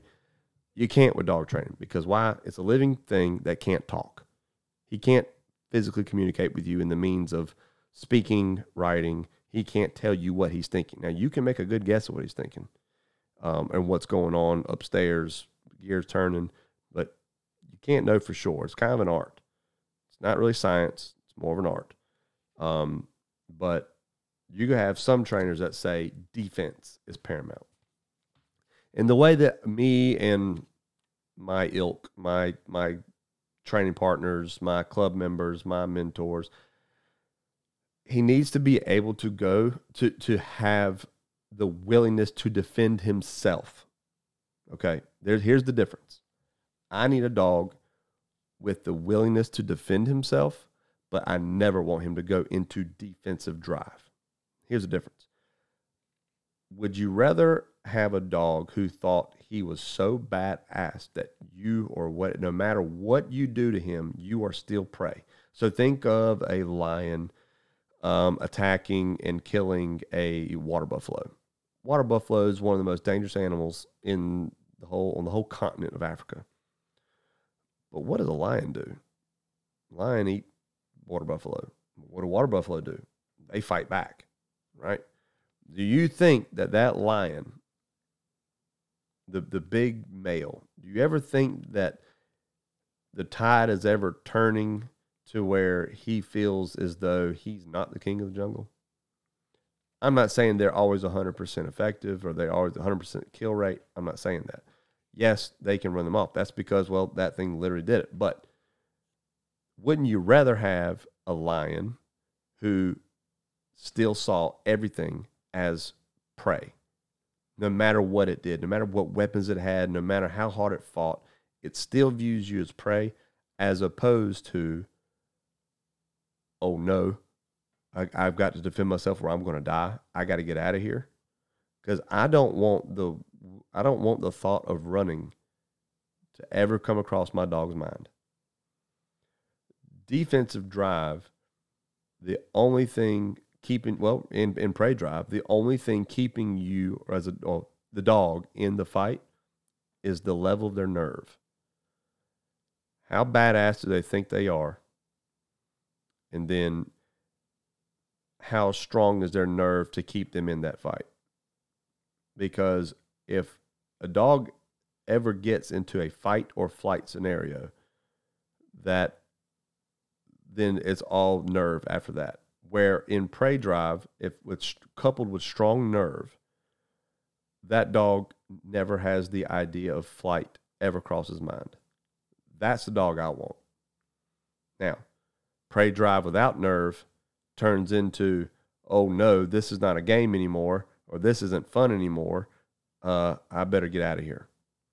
That's why prey drive is paramount, but nerve is the most paramount. Defense, a dog needs to defend himself. By that, the way we do is what we test is we tie a dog out. Handler ties a dog out to a tree or building or a post and leaves the dog by himself.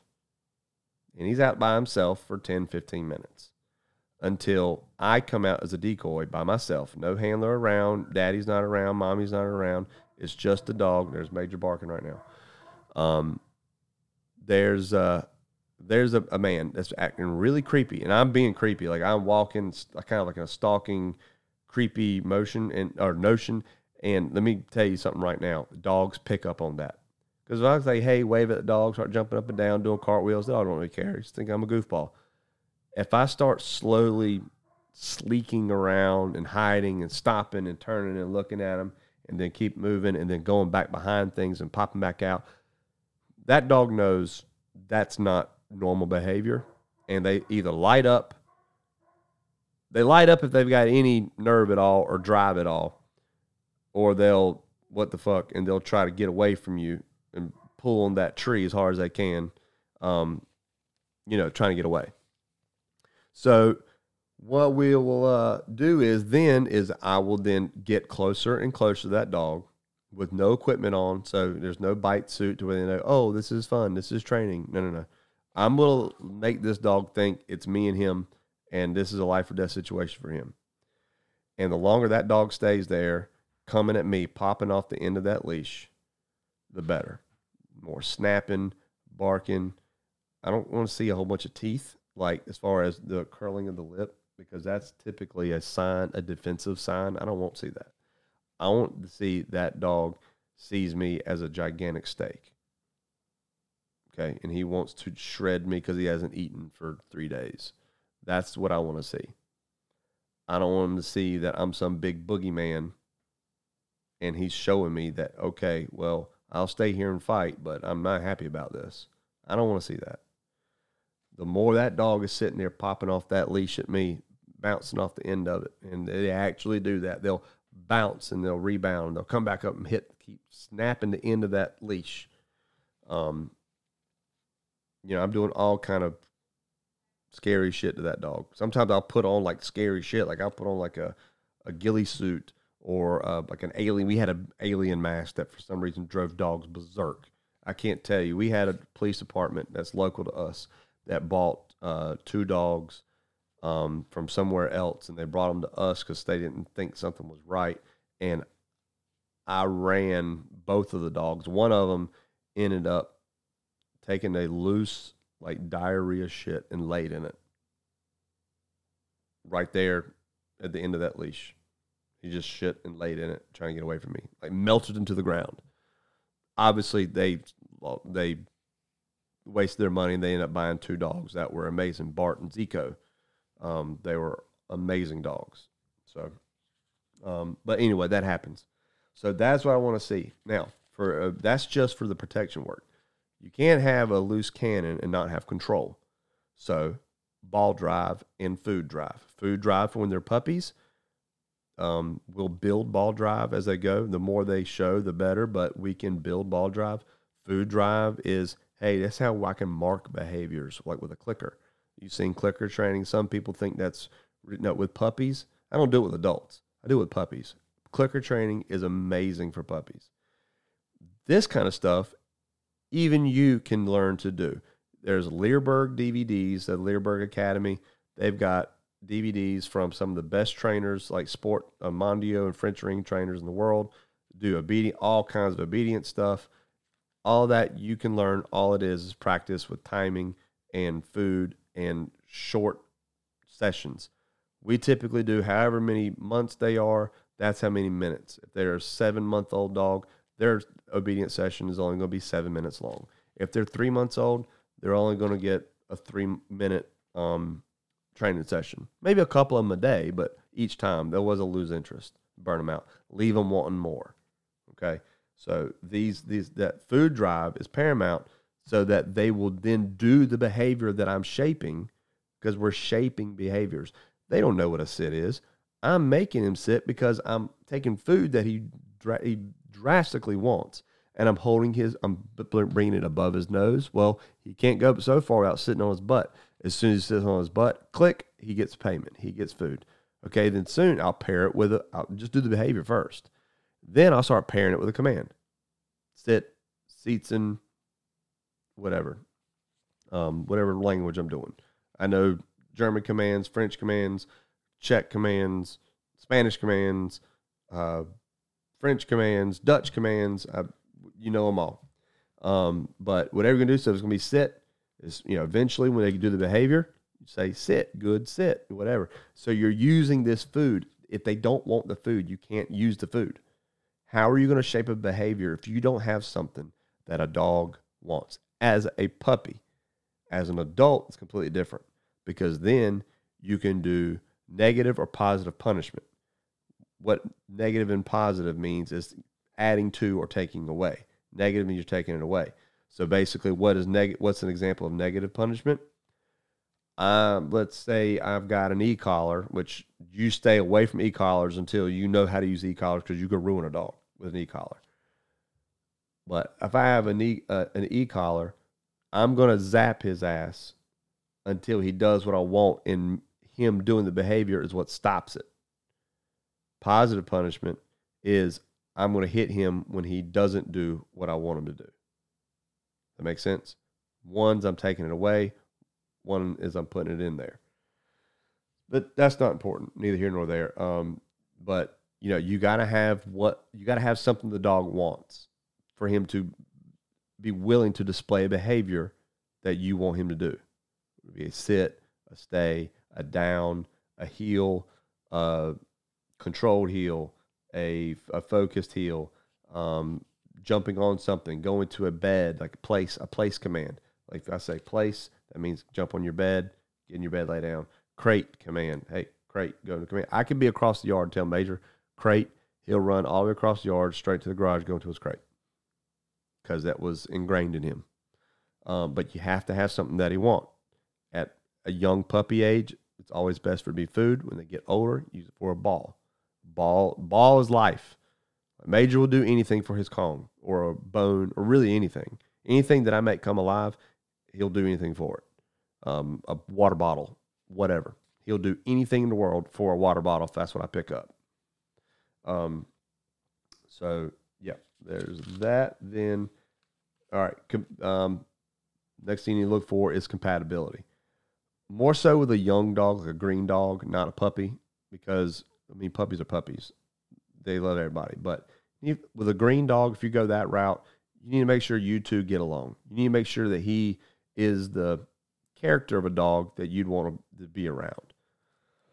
And if it's a puppy, somewhat of a puppy, you need to make sure that you'll enjoy having that dog around. If that dog is an absolute terror to you and you can't stand being around a terror because Major was a terror. I can handle it. If you can't, then don't get the dog because it's a recipe for disaster. And for a green dog, a dog that you're not scared of. This is a young adult dog. So a 1.5, 2-year-old dog, you got to make sure that you're not scared of it, that you're not scared to give it a correction. You're not scared to take something away from it. You wouldn't believe how many times we've had officers that had dogs their first few weeks with the dog and they won't correct the dog with a leash, like as far as popping a choke collar because they're actually scared of the dog. That's either because of a problem that they have or a problem that the dog is exhibiting, that the dog seems aggressive to corrections or whatever. You can make sure you're compatible with the dog. As far as training goes, find a reputable trainer. You need to search for references, talk with either departments that bought dogs from them. Ask for references for personal protection dog owners. Someone who else that's just like you that want a personal protection dog. Ask them, hey, what do you think about your dog? What do you think about getting the training from this person? Make sure that their past experiences and accomplishments warrant them getting your business, but also you trust them as a trainer and you trust them to conduct business with them, that they're not a shyster. Because like I said earlier, this business is full of thieves, liars, charlatans. It's full of them. It's scary. And that's one of the problems with this world. And what I always tell these people that are coming to me, asking me about, hey, thinking about wanting to work a dog, about getting a working dog or a protection dog. And it's one of the things I tell them, hey, you got to be careful who you're dealing with because he could have papers on one dog. We call it hanging papers. You take papers from another dog and put it on another dog saying that this dog came from this litter when it really didn't. It's called hanging papers. The dog world is dirty. It is just all around dirty. You got to hopefully find someone to help you navigate your way through it and find people that you trust. Clubs, sport clubs. That's a good way to do it. Go to a sport club, like whether it be a Schutzhund IPO club, which is, I hate Schutzhund, but it's popular. So there's a lot of them. PSA club, a Mondio ring club, a French ring club.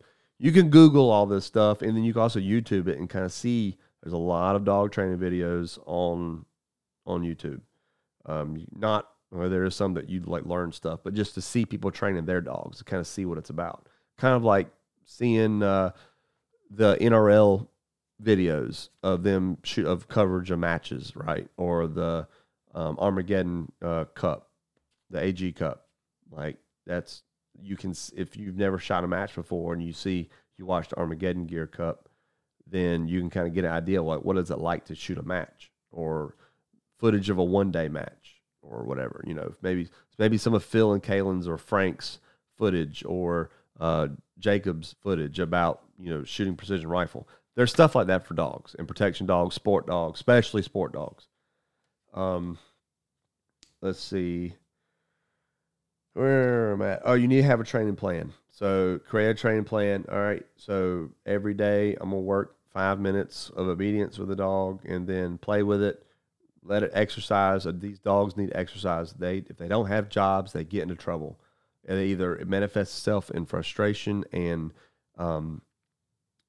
aggression, or in mischief, tearing your property to shreds, chewing the outside of your house, chewing the freaking bumpers off of cars, your inside of your house, furniture, baseboards, clothes, socks, shoes, anything that they can literally wrap their teeth around, they'll do it. If they're not tired and they don't have an outlet. That's one of the biggest things that I have to tell people is they have to have an outlet. Whether you're tired or not, whether it's raining or not, these are not just normal pets that will sit around and watch Netflix with you. Yes, they may be able to do that, but 9 times out of 9, they need to be tired, meaning that means you work them. They did something, no matter what it is. If it's just run. They make dog treadmills. Put them on a freaking treadmill. Seriously. I mean, that's a great one. You go run with them. Maybe get your fat ass off the couch and go run with them. Playing catch, fetch, 2-ball. 2-ball is if you have a dog that has a hard time giving you the ball, maybe you haven't finished working the out, which, like I said, the out is them letting go of whatever it is their mouth is on, whether it be a person, a ball, a tug, a sleeve, or something, whatever. 2-ball is a game that it's a dangerous game because you can kind of create a habit, but starting out, you can say you throw one ball, they go get it. When they get the ball and turn around and see you, you make the other ball come alive. They come to you, drop that ball, and then you throw the next ball, right? So it's like a conveyor belt of balls for the dog to constantly go get. The dog's needs to be tired, needs a job, needs something to do when it's not, actively working. It's got to have something to do. Otherwise, it's going to be a pain in the ass to live with at the best case scenario. Otherwise, it could be a dangerous scenario to where a dog, it manifests in aggression and bites somebody it shouldn't, or bare minimum growls at somebody it shouldn't. Let's see. Yeah. So, also you need a set amount of days that you're going to go get training with the professional. So every, Thursday evening or Wednesday evening or Saturday afternoon. If you can do Saturday and like a Wednesday, that's what we used to do. So we had all of our protection dog clients, non-police officer clients. They would come on Wednesday mornings and Saturday mornings. Like every Wednesday and Saturday, rain or shine. If it was raining, we would go somewhere indoors. We had plenty of places we could go indoors that we could do training if it was inclement weather. But rain or shine, we had training. And we would even train out in the rain sometimes. So, but yeah, a younger dog equals a shorter attention span. The shorter of the training session needs to be. And a good trainer will tell you that, and will do that. When they're doing training, when you're with the trainer, it will be short sessions for young dogs. The older they get, the more they can handle. Make the training fun.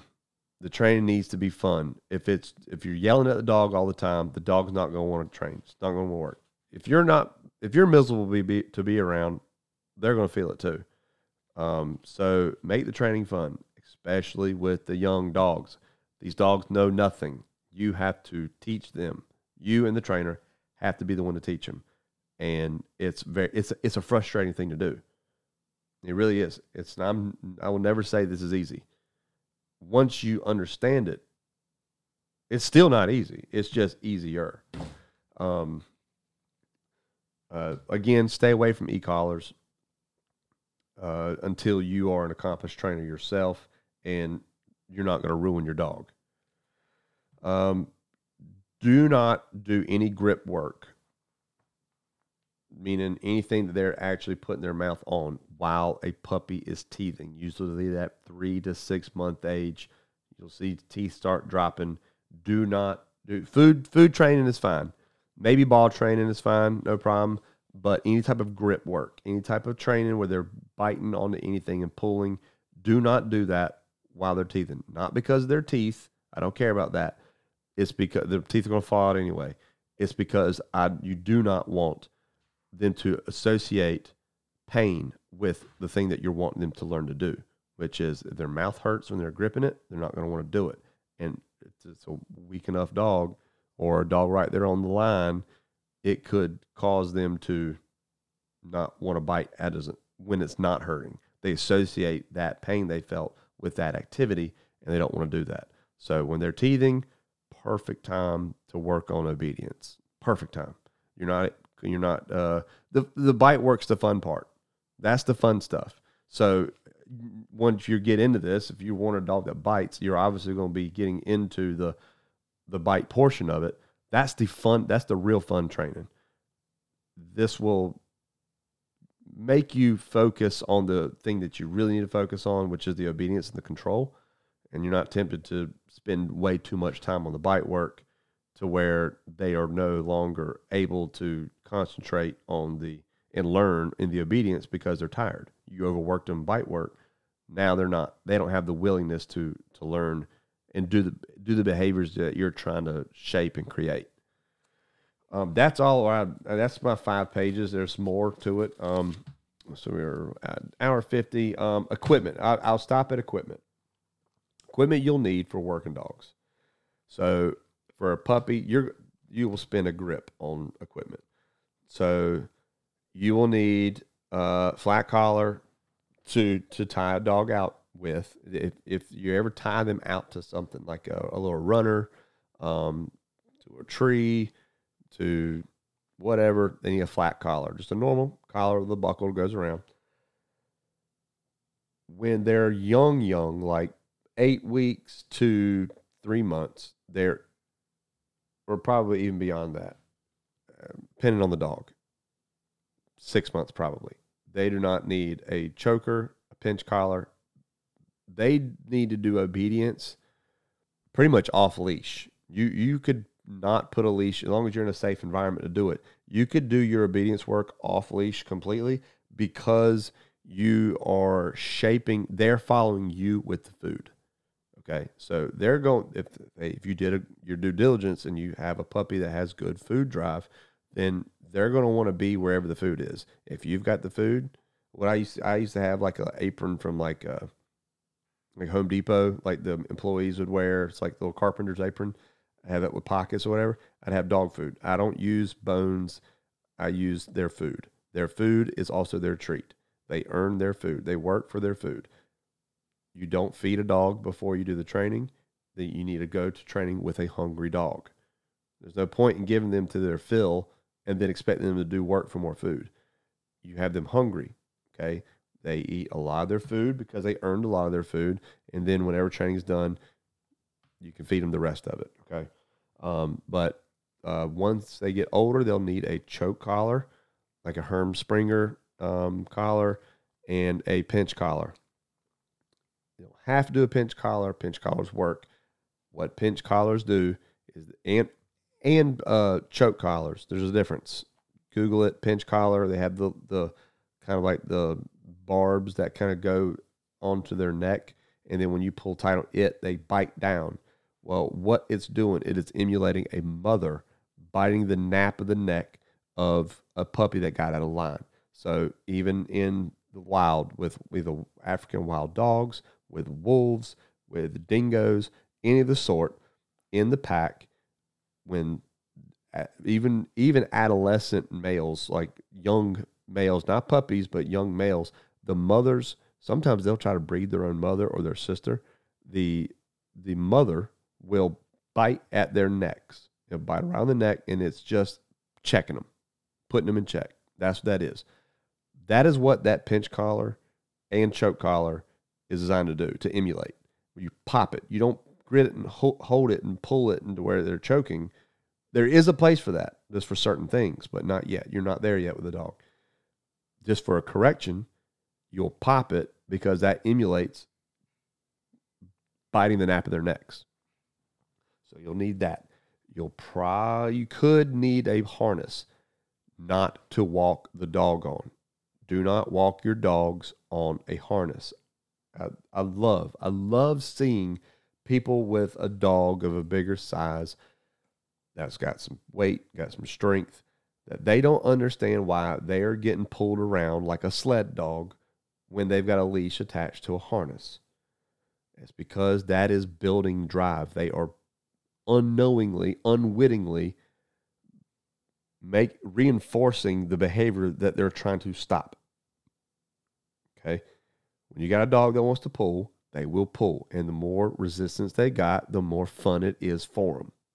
That's how we build drive for anything. If we got a dog that we want to build a certain prey drive for, like a ball, a toy, a sleeve, we will literally put it on the ground in front of them, have them between our legs facing the toy, and I'll hold their harness or their collar, and I will smack them on the butt, get them all excited. Go, oh, yeah, good boy, and they're digging. And I will pull back. I will pull back and pull back. And they are digging harder and harder and harder.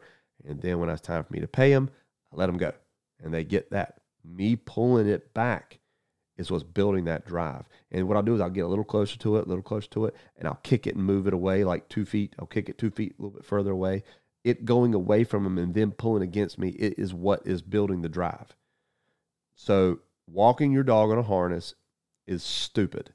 And you see it everywhere you go, every dog park, every boardwalk, every PetSmart, Pets Plus, Lowe's, all these retards walking their dogs on harnesses.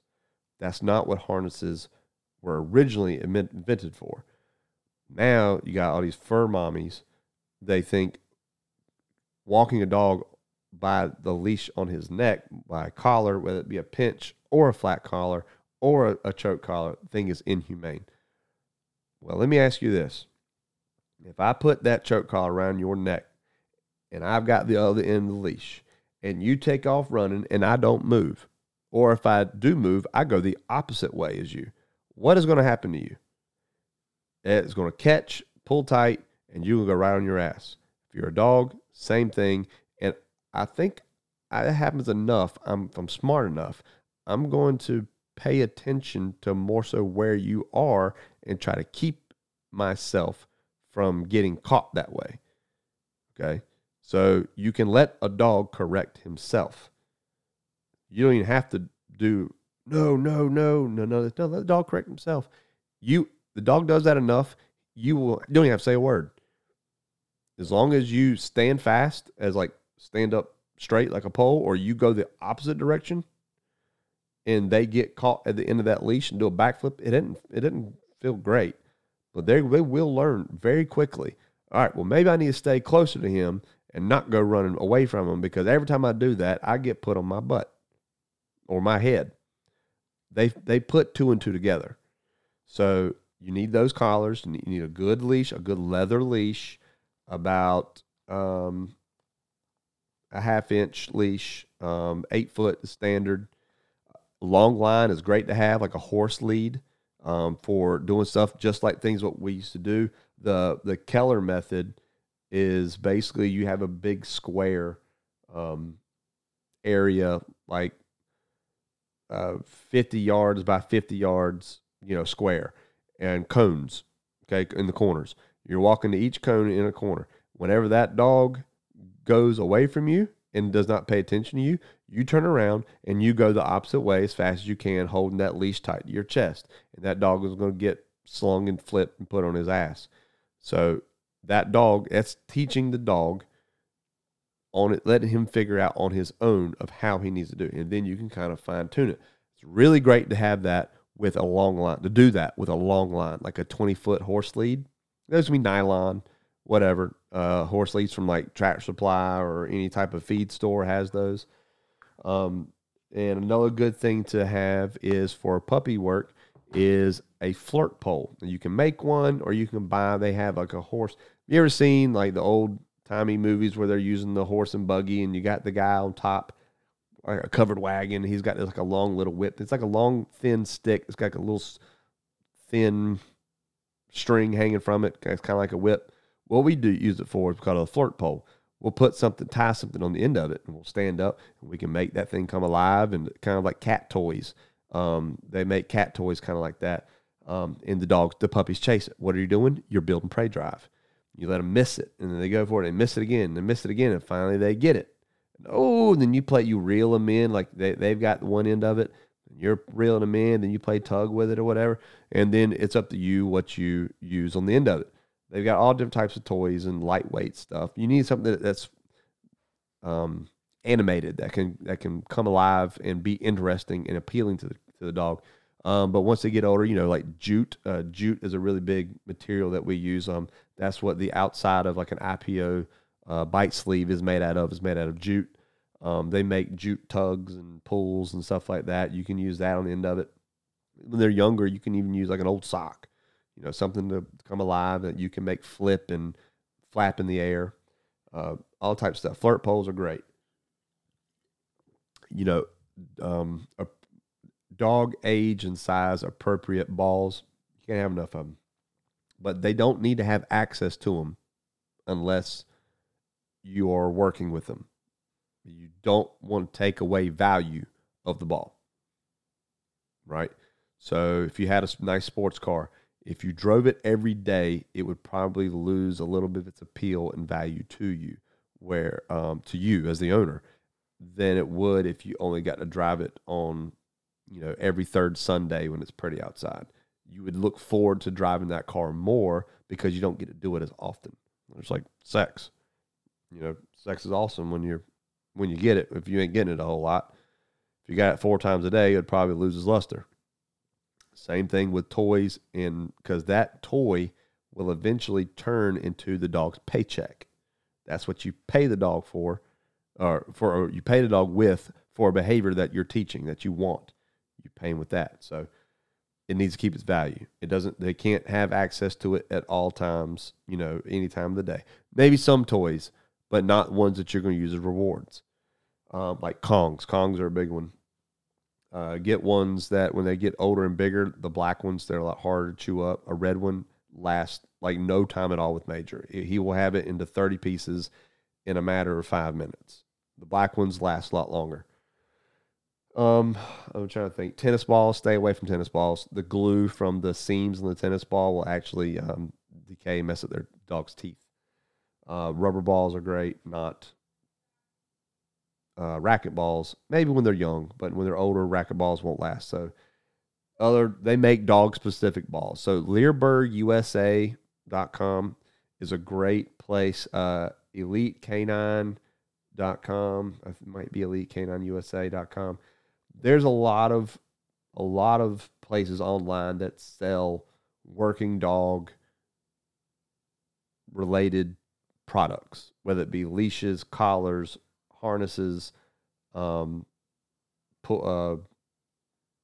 Sprenger collars, toys for puppies, DVDs. Like I said, any of the Learburg DVDs are great source of information of all types. There's how do you raise a working dog puppy, how to play tug, the power of tug, the power of the heel. There's countless. I've got like 20 of them. I don't even know where they are, but I've got 20 of them. And they're an amazing source of information. That's about the gist. As long as you know what you're getting yourself into before making that purchase, to where, 1, you're spending the money, 2, bringing something like that into your household, it could be toxic. Meaning, if no one's happy because the dog is tearing everything up, then nobody's happy. You've got to know what you're getting into, and you've got to be able to handle it and deal with it, because it will get better eventually.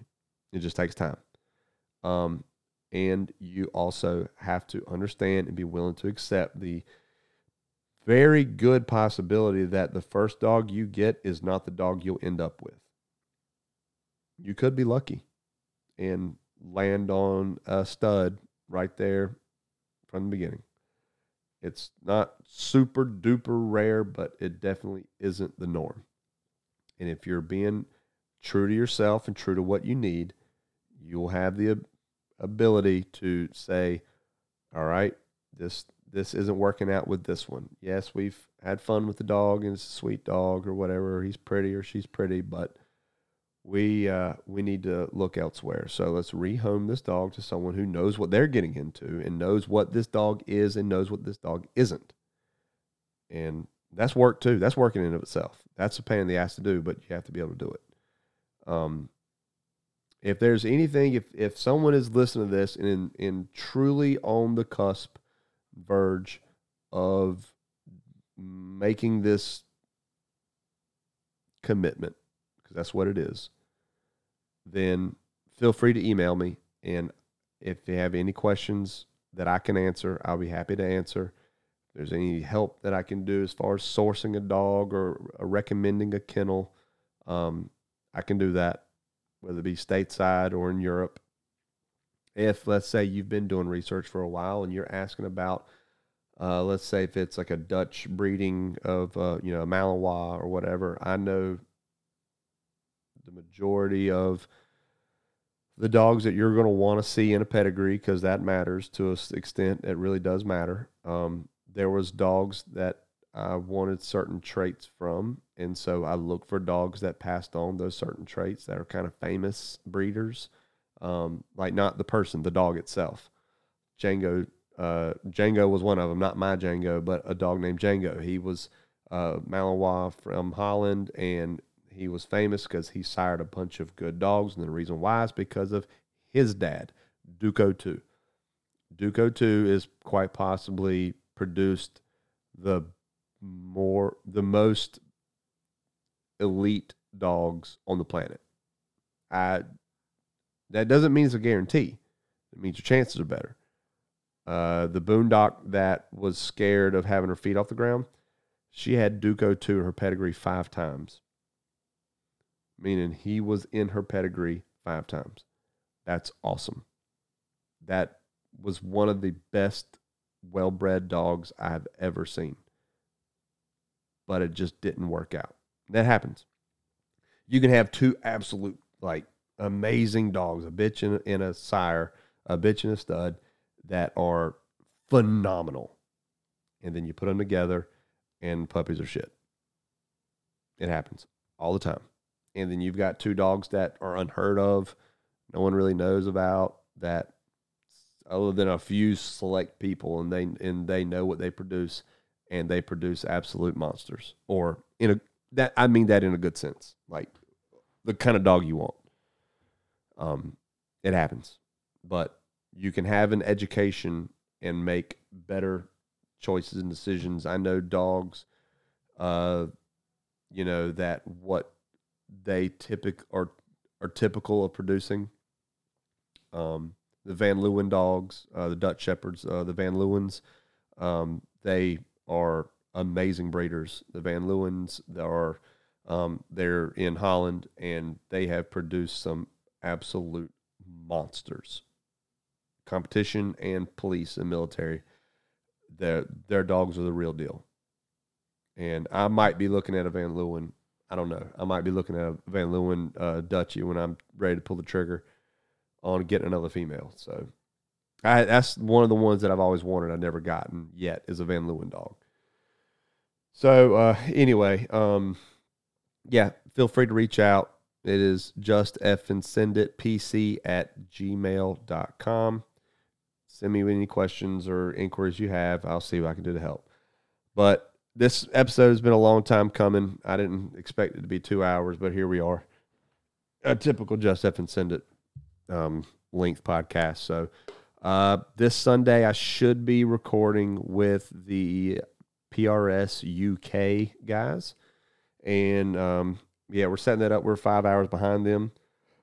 I wanted to do it the other night, but it'd be rude of me to ask them to do it at night because it'd be super late their time. So we're going to do it Sunday. Morning-ish, and I think it'll be a great episode. And still haven't forgot about Andy and them, and I got some other people I'm going to line up to get on.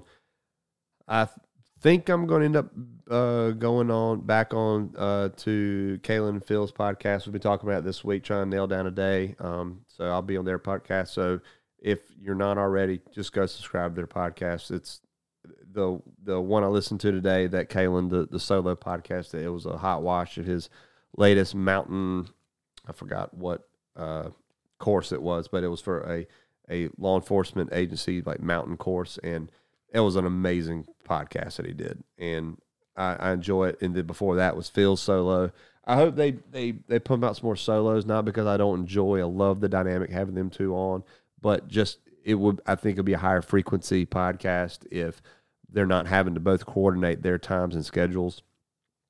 They can kind of get it in when they can fit it in individually, and then get it in together and have an awesome podcast with the two of them, and either just be the two of them or whatever guests they have on. The one with the guy that went to Ukraine was a pretty cool episode. I really enjoyed it. I dug that episode. So go give them a follow, give them a subscribe, and make sure you download their podcast. Anyway, as always, guys, thanks. I could do some precision rifle talk, but I think I'm just going to leave it as a dog episode. So I think it's only the second one I've really done, and I've been asked multiple times to do more of that. So hope you enjoyed it. I hope it helped somebody. I don't know how many people would have helped, but if it helps one, it was worth doing it. It was just a little bit of time to do it. So about an hour writing and 2 hours of talking. So anyway, look for the next episodes coming out. And don't forget to like and subscribe and to download. Don't just stream it, download it. That way I can see the interaction. And, hey, always, love comments and suggestions and tell me I'm awesome. Tell me I suck. Whatever you feel. So until next time, guys, catch y'all on the flip.